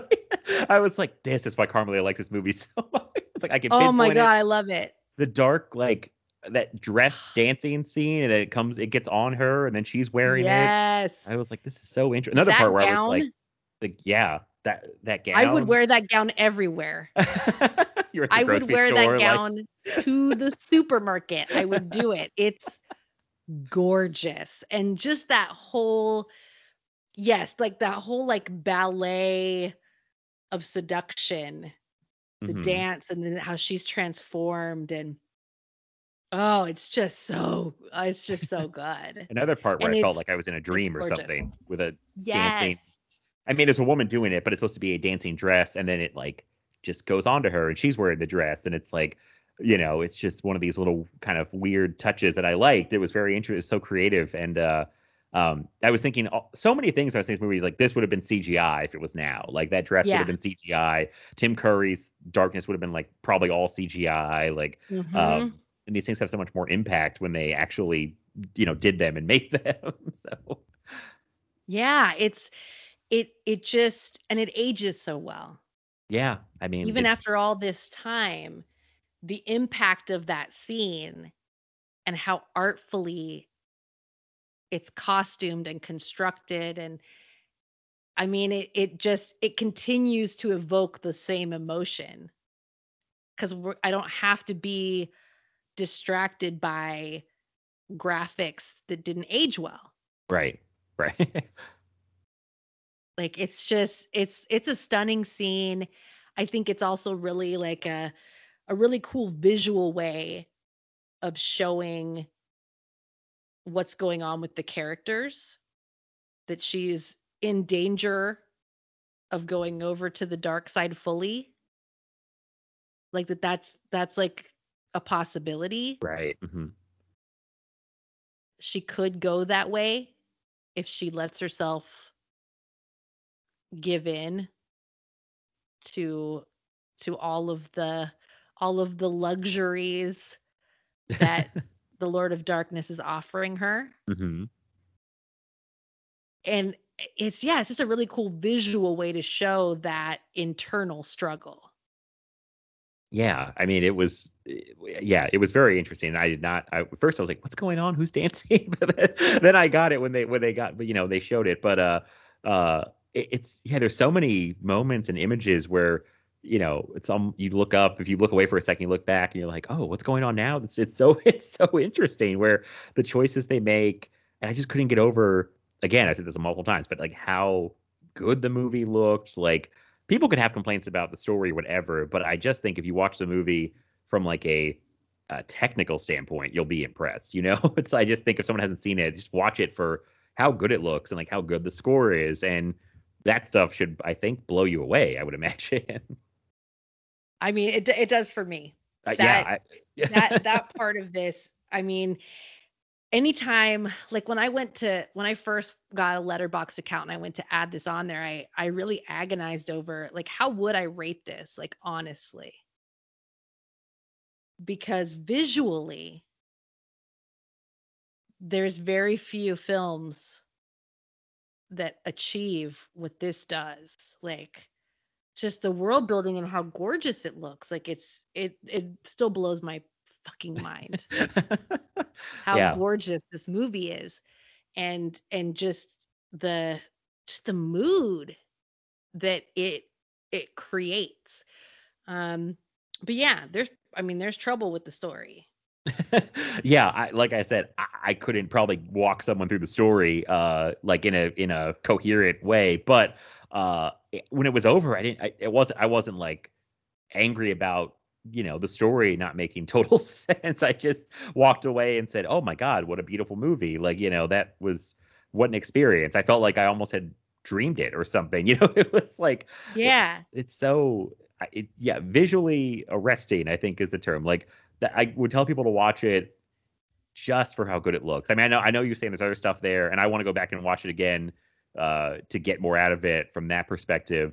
But just from the first watch, I was super impressed and blown away by just all the technical stuff. And it's fun when I read about how many problems they had making the movie, I was even more impressed. I was like, I can't believe they pulled this off, because it sounds like it was a nightmare to make it through this shoot.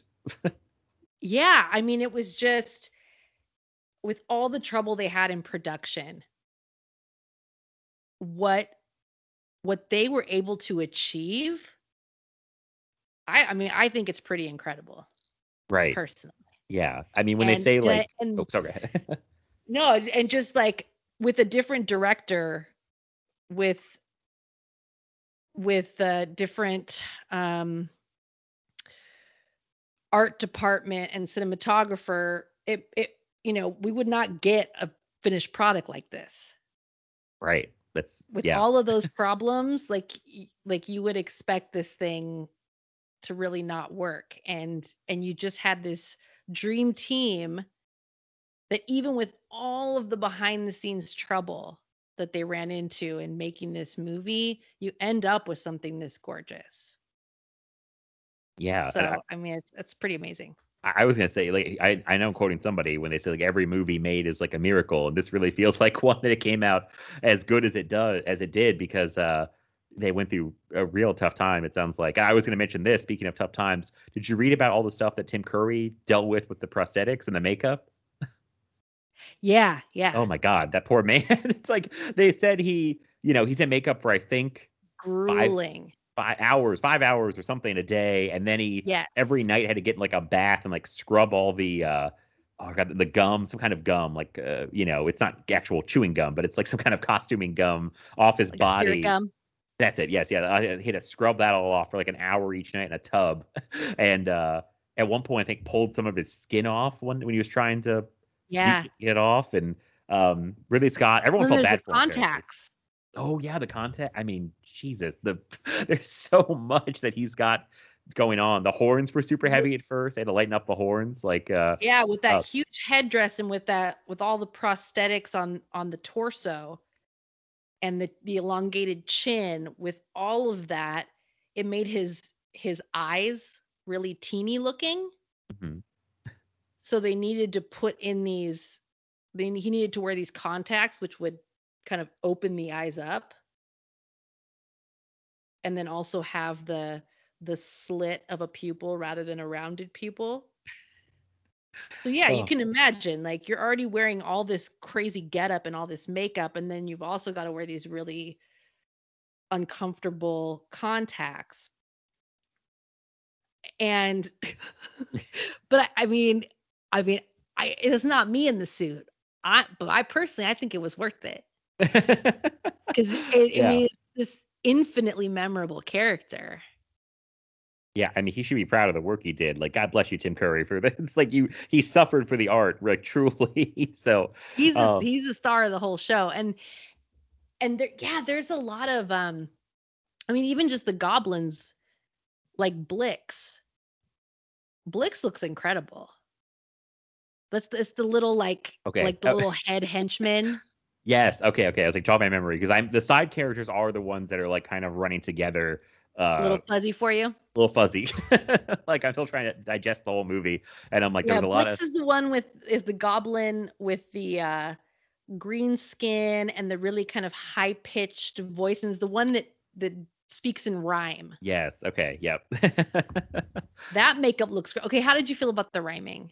I'm always curious about how people feel about the rhyming.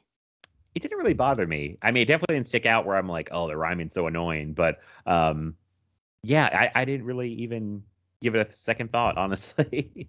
Nice. I'm glad, because that's one thing I'm always like, I think that's gonna turn some people off, the rhyming. I don't know if everybody can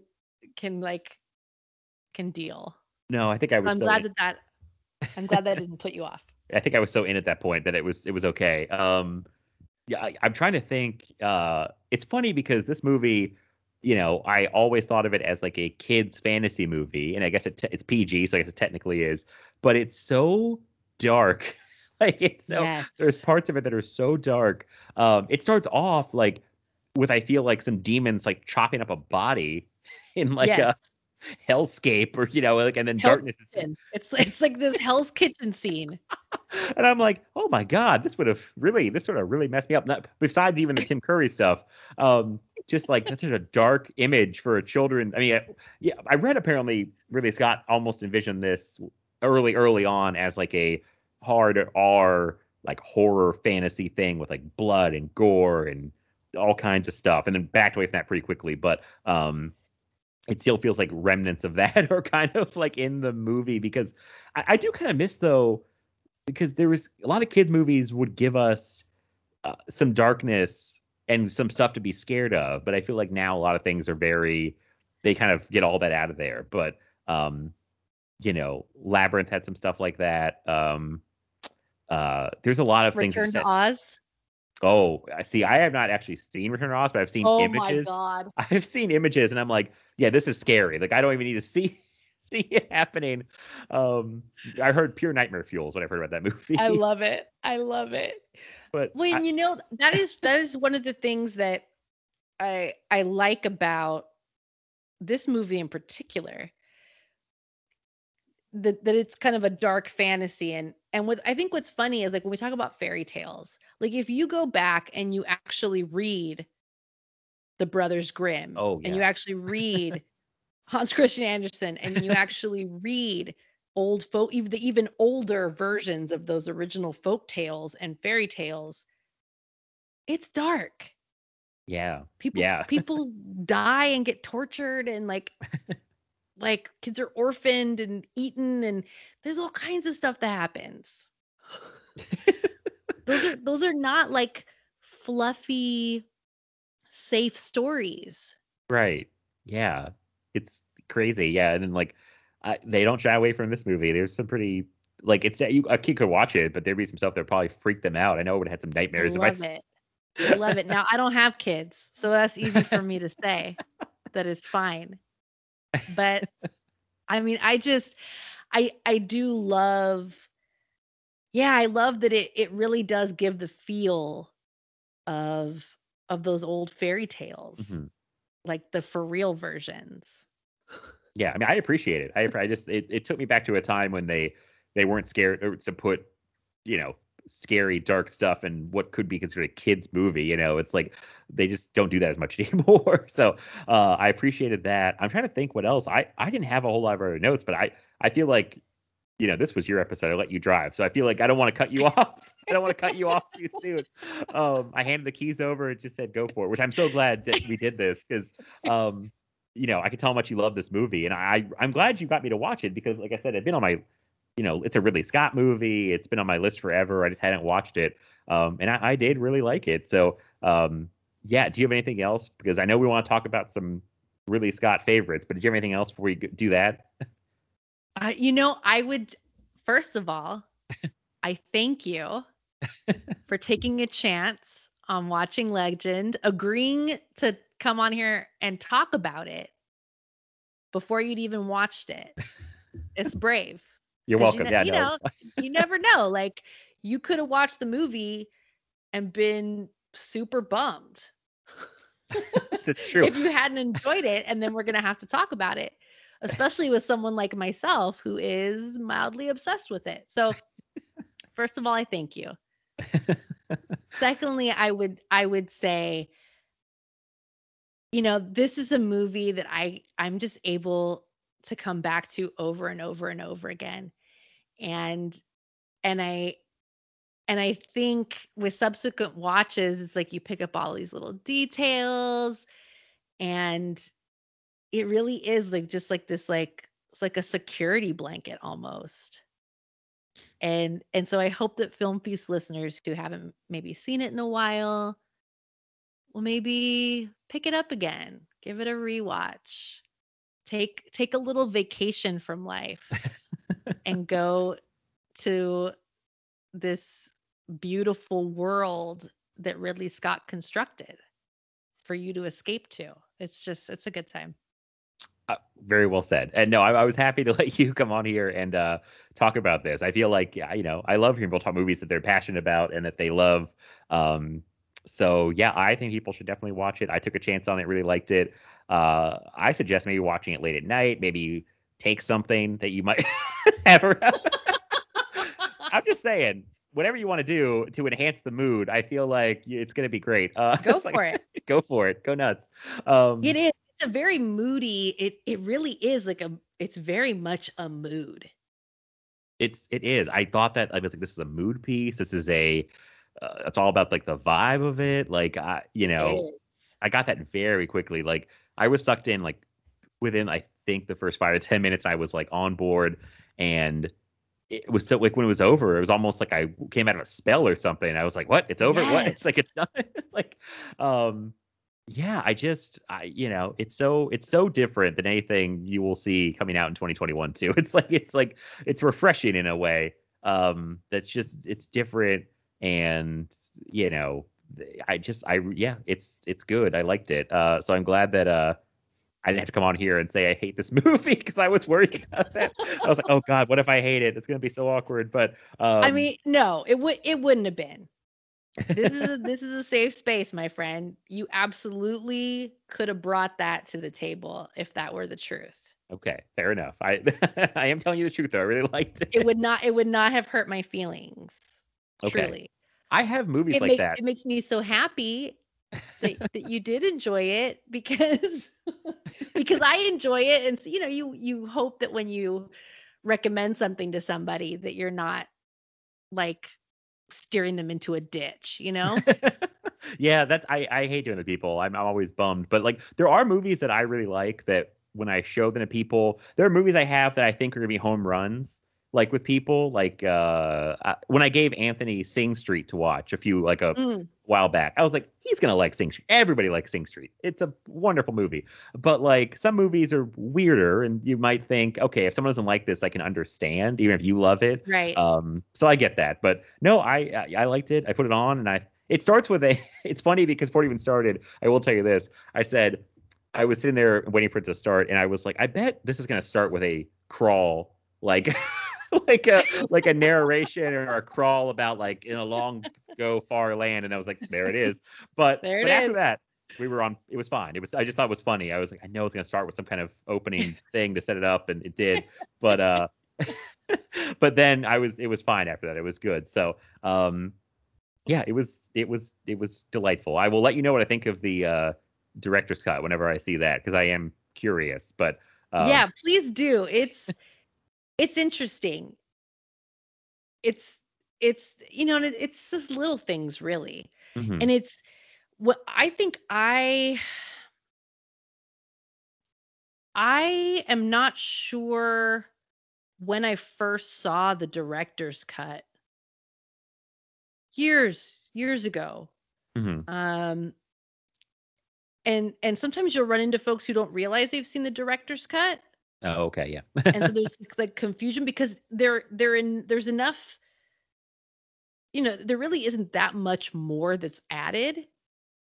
Like you said, it's only like 15, 20 minutes or something. It's not that much longer. It's not like huge whole chunks of scenes. It's these little things here and there, riddles and songs and that sort of thing. The biggest difference is the ending. and the score. So it can get easy for people to get like mixed up. Like, wait, wasn't there a riddle? Do I remember a riddle? And it's in the other version. But it is interesting to compare them. It's interesting to see how I think this movie is a great example of how much a score changes the tone and the vibe of a movie.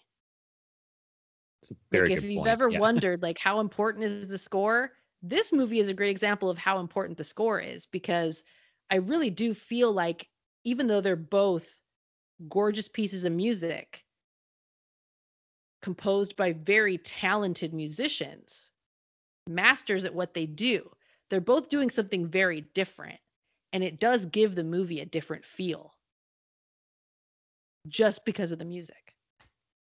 It's a very good point. I wish I had another example like at the top of my head, but I can't think of one. But I know it's happened multiple times where the score just changes the whole vibe of the whole thing. So yeah, you're 100% right. So whenever I watch that, I will let you know. I might buy that $10 Blu-ray on eBay. Or I don't know if I can pull the trigger on the Arrow one, but you probably don't need the $50. I don't know if I love as much as fancy you do, so I one. probably don't need that one. But it looks very nice. I am excited that you're a fan. You're such a fan of that movie, and you get a nice Arrow package like that. So oh my God, I hit buy now like so fast. It was like I didn't even look to see what was in it. That's like it was, I don't know. There's certain movies that I go a little crazy. I get it. I just did a whole episode on Last Action Hero. So I mean, I bought that movie on like every format known to man. I own merchandise from it. I'm cuckoo for that movie. But again, a movie that is a comfort movie, but I realize has flaws, but I don't care. Like that's a movie that like I probably shouldn't give 5 stars to on Letterboxd, but I will all day long. But who cares? I know it's as I was saying. If you love a movie, like a whole lot, it means a lot to you. Just give it 5 stars. Don't even. Who cares if it has flaws? To you, it's perfect. It's fine. So I say just go for it.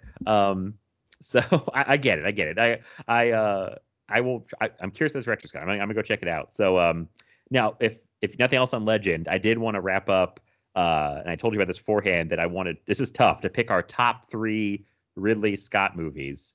Oh yeah, he's made a lot of movies, and he's made a lot of movies in like every genre known to man. Like I don't think there's a genre he hasn't tackled, which is crazy. Like I look at his filmography and I'm like, oh yeah, he did that, he did that, he did that. Like, crazy career.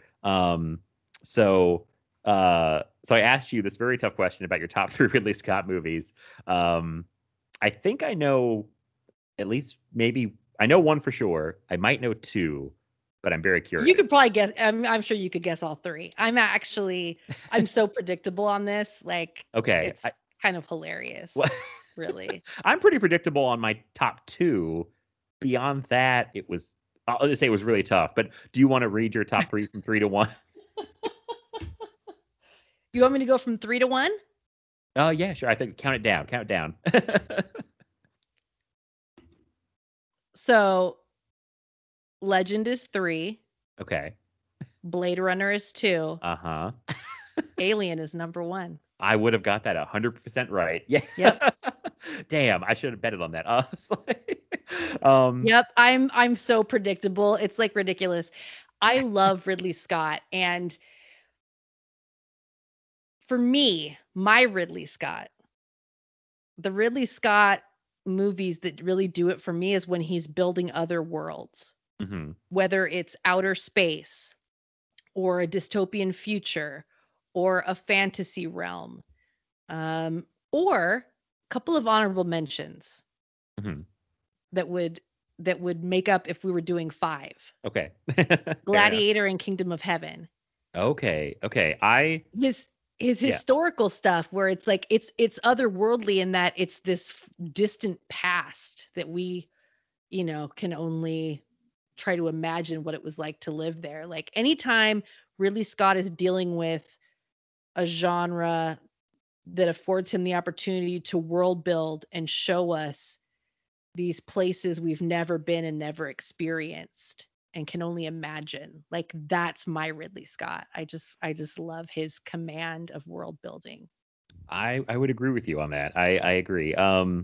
It's funny you bring up Kingdom of Heaven because that's a movie that I know I saw in a theater and I think I hated it. But then I heard this is a case where I think I heard the director's cut really helps the movie.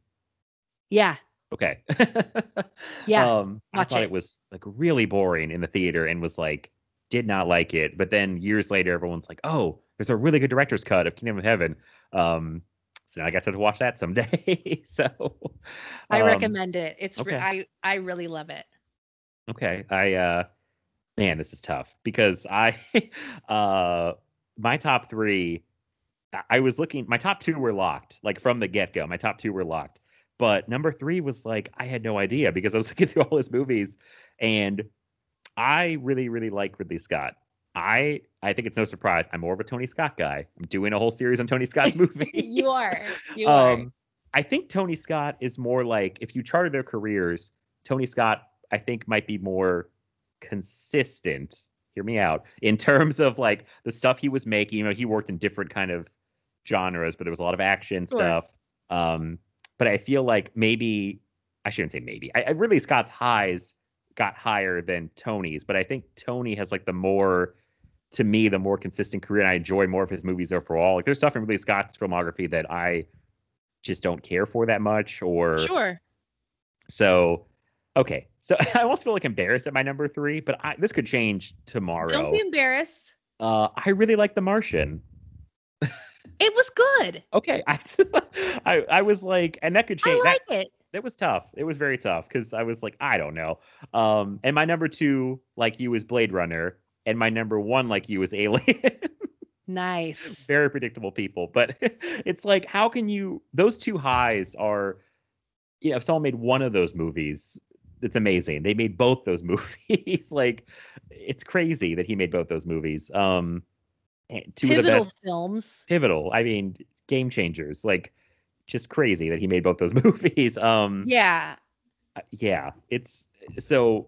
It's hard to say those aren't the top two. You know what I mean? Like, I'd hear somebody out if they thought something else, but I mean, I like The Martian a lot. I haven't seen it forever, but I liked American Gangster a lot. I thought that was really good. Looking back through his movies now, I did see I saw Gladiator for the first time last year, believe it or not. And what did you think? I'm curious. I liked it, but I didn't love it. Like, I think a lot of people love it, and I just thought it was like, it's good, but it's like, it didn't like blow me away or anything, you know. I just thought it was a solid movie, but I just didn't love it. I like Black Rain a lot. I don't think anyone likes Black Rain that much, but I like Black Rain. Legend would go up pretty high at this point. I mean, yeah, and then there's some big ones I haven't seen though. I have not seen Thelma and Louise. And it was probably shocking. Oh yeah, yeah. See now, not a big fan of Thelma and Louise. Okay, it's just not my thing. Mm-hmm. I know a lot of people that love that movie, and that's awesome for them. It's just not my thing. I understand. Yeah, I've never seen it, but and it's so I mean, I'm looking at his filmography, and it's like every movie is like just different from one another. Yeah. It's like, how does the same guy make Alien, Thelma and Louise, Black Hawk Down? I forgot about A Good Year with Russell Crowe, which was like a nice drama romance, a Robin Hood movie. And I'm warming up on Prometheus and Alien Covenant, both of them movies. I was kind of like disappointed in leaving the theater, but I've warmed up on both of them. So crazy career, like a lot of achievements, but I don't think he ever has topped Alien and Blade Runner. So, yeah. Do you have a preference on Blade Runner cuts? I'm curious about this from a different cuts for these Scott movies. Oh, when it comes to Blade Runner, I'm not real picky. Okay, fair enough. Yeah. I do really enjoy the final cut. I do too. I think I'm a final cut person. I think I know I saw the original cut when I was younger, and I liked it, but then I saw the final cut and I was like, well, this is better. It's like this Yeah, is yeah. I think going forward, that's going to be my cut of preference. But I'm not turning Blade Runner off. I don't care which version you put on. I know, just such again a beautiful looking movie like Legend, a movie that just like you're in awe of like how they made it. Um, but yeah, I'm glad we both agree on Alien. I think some people I could see a lot of people flipping Blade Runner and Alien. You know what I mean? Like for the 1 and 2 spot, Definitely. but something about Yeah, Alien just goes down smoother for me. I don't know what it is, but man, and I think when I was writing up my notes, committing this top 3 to paper, it struck me as it is kind of interesting that I've got Legend and Blade Runner on here, both of which there are so many versions. And and so you can have these discussions of, well, which version is better and which one is more true to his vision, and you can debate that all day long. And I could see some folks being like, can you really like have a favorite when there's just that many different versions of it? And in my case, yes.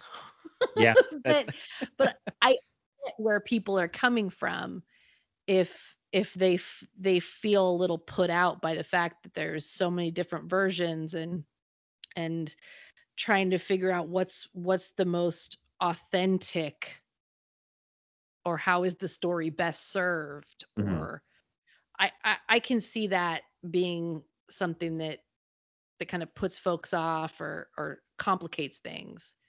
Alien, it's just, and maybe it's just the nature of the story, how very simple it is. I was gonna say the same thing. Yeah, it's The simplicity. there's a beauty in that simplicity, but there's all this stuff going on as we find Yes. out years later with the world building. There's so much more going on. But at the first one, it's like it's very simple, and I like that. Yeah. Yeah. The simplicity, but it's so effective hmm in, building this world and showing us this cast of characters who are trying to survive this this just unimaginable threat. Like it's a perfect film as far as I'm concerned. Yeah, yeah. It's funny because I used to think, well, I still do. We talk about this. I like Aliens more than Alien, but I used to think that, I don't know if I had to rate Alien, I'd been like 8 or 9 out of 10, and now I'm like, what the fuck was I doing? It's a 10 out of 10 movie. I'm like, no, there's no. To me, they're both like. That's the thing with Blade Runner and Alien. It's like I'm talking about two to me like 10 out of 10 movies. Like it's like picking your favorite piece of gold or so. It's like Right. There's no loss here. It's like whatever one you put ahead of the other one. It's like a personal preference. But so yeah, for Aliens and Alien, I was like, well, Aliens is definitely better. And I'm like, now I just think they're both different. They're approaching the story different ways. Right. And I love both of them. And Alien is like a masterpiece. Like, I will not argue that. So I'm with you. Yeah, I think it's a perfect movie now. So when I was younger, I think I didn't have as much patience, I think. And it's not even like it's boring or slow, but it's slower than Aliens, I think, for sure. But and there's less action overall. But Sure. But yeah, no, it's fantastic. It's an amazing movie that like total game changer. So yeah, that's can't argue. I'm glad we're on the same page on those movies. So Oh yeah, no, I love when Ridley Scott is dealing with genres where he can build worlds, and just his aesthetic choices, and one thing that all of those our top 3 have in common is again like mood and vibe. Like he's just so good at like building this ambient thing. Yeah, that's a good way to put it. Between the way that the world looks, and light and shadow and all the little details. It's just he really builds a world that you want to live in or visit or get to know better. And that's where he really shines for me. And I just watched Black Hawk Down the whole way through. It was my first time watching it the whole way through. I had seen bits and pieces over the years. I don't think I've seen it the whole way through either, actually. I think I've only seen bits and pieces because it's a hard watch. I feel like it's yeah, and it's tough to watch. Yeah, you know, it's a movie that, like, technically speaking, like all like the technical aspects, like you can see his mastery of the craft all over it. The story is you know, is one that isn't for everybody. right. And I'm not even gonna get into it, but you know, but technically there's no question that the man knows what he's doing and he's able to achieve something visually that's just so incredible. But I think like something like Black Hawk Down, like, it's a little too real. Like, it's a little, that's how I felt. I'm like, I don't really want to. That's a movie I think I'd watch once and never want to see again. You know, it just feels too real. It's too it's just too much. I think I'm not a big fan of like military stories anyway.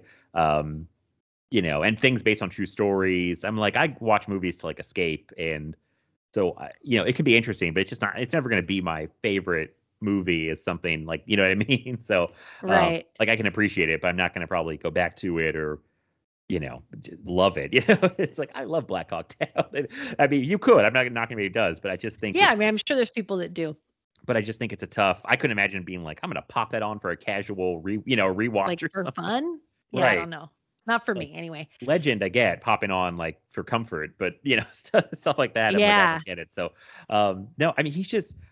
I almost said like we should look back on his career we should look back on his career now, not when he passes away. But I'm sure when he dies, there will be retrospectives, and everyone's going to go, "Oh my God, look at this guy's career. He made movies in all these genres." Like, yes, it's like he's been like, it's a roller coaster ride. It's crazy. If you gave me the list of movies, I've been like, the same guy didn't direct all these if I didn't know any better. It's like, nope, the same guy did all these movies. Absolutely like, did. Crazy. So what a career. I do love Ridley Scott. You know, what a great filmmaker. And I applaud him for trying like every, you know, he was never scared to try anything. It seems like he wants to work in every genre. So. No, I totally appreciate that too.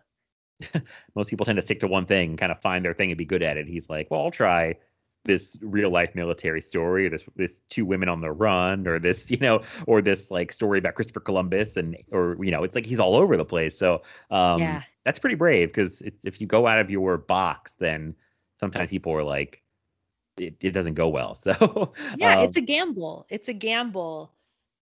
And yeah, that's definitely one of the things I appreciate about Ridley Scott is that he takes risks, creative risks. And I have to respect that. Yeah. Because that's what creativity is about, right? Exactly. Like, it's inherently risky to create things and not know what's going to come of it and what the reaction's going to be. Yes, a very good point. So yeah, no, he's great. I'm glad I finally watched Legend. Anything else you want to say on Legend or Ridley Scott before we wrap up here? I mean, really, like, I could gush for like another hour. Film listeners do not want that. So I will just say, take a little vacation, put on Legend, and just like retreat to a fantasy world. You need it. I think we all need it sometimes. And Legend is like the perfect place to vacation in your own living room. I agree. As someone who just did that vacation, and for someone who doesn't, like I said, like fantasy movies that much, I really liked it. So I, vouch for it too now. So you've got both of us here, like pushing for it. If you haven't seen it, or I imagine people who maybe did watch it, maybe have not watched it in a long time. And I think it's dark enough that if anyone thought it was a kid's movie, I don't think it's a kid's movie. You know what I mean? It doesn't feel like it's for children necessarily. So right. Still works, I think. So yeah, thank you again for this working out that you kind of brought me Legend, and I really liked it. So Hooray! I'm glad you got to talk about. I'm glad you were here. I'm glad you got to talk about this, and it was fun. So Me because too. I think if I, when I sat down and started the podcast, I don't think I would have penciled in at some point talking about Legend, honestly. But now that we've done it, I'm really glad we did. So that was a good conversation. So thank you. You're the best, Carmelita. Thank you. You're a great. Oh, I think you're the best. Thank you again for having me on. Thank you for taking a chance on Legend. It was brave. I'm glad that the gamble paid off and that we got to talk about it because, I enjoy talking movies with you, and especially something interesting like this. Yes, I love talking movies with you too. And it's funny, I was thinking with this today, because we joked last time about this on Seven that we were like, we should do something lighter next time. And we kind of got lighter. Kinda. But then we had a movie with a guy named Darkness. And we said, we got to do movies that aren't as dark. And then we did one, literally a character named Darkness. So that was really funny. It's like, we should get lighter next time. No.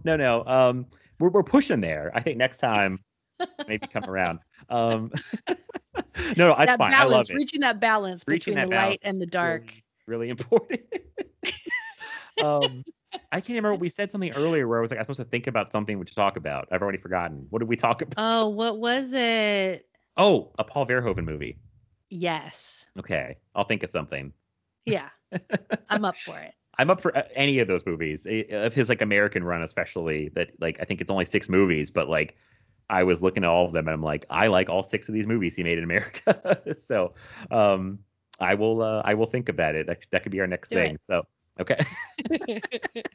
But yes, well, okay. Well, this was a lot of fun. But I will let you tell people where they can follow you if they want to hear more of your thoughts about movies or anything you want to talk about. Awesome. So Film Feast listeners can find me on Twitter and at Letterboxd. Same handle for both, at Carmelita Says. Okay, fantastic. And everyone should be following Carmelita if they're not already. If they listen to the show before and they haven't followed you, I don't know what they're doing. So just get on it. It's there. It's there. And we talked, I think this is off mic. You're a very non-controversial Twitter follower. You're not going to be tweeting hot takes at people all day long. Very, very rare. You don't wade into that discourse. No. I think that's going to it's you're doing the smart thing. So okay, well, I will say for our stuff, if you've never listened to this show before, I would love you to subscribe to this podcast, rate and review us in the Apple Store. I feel like I don't say that enough on this show, but I guess that's important. You can follow the podcast on Twitter at Film Feast Pod.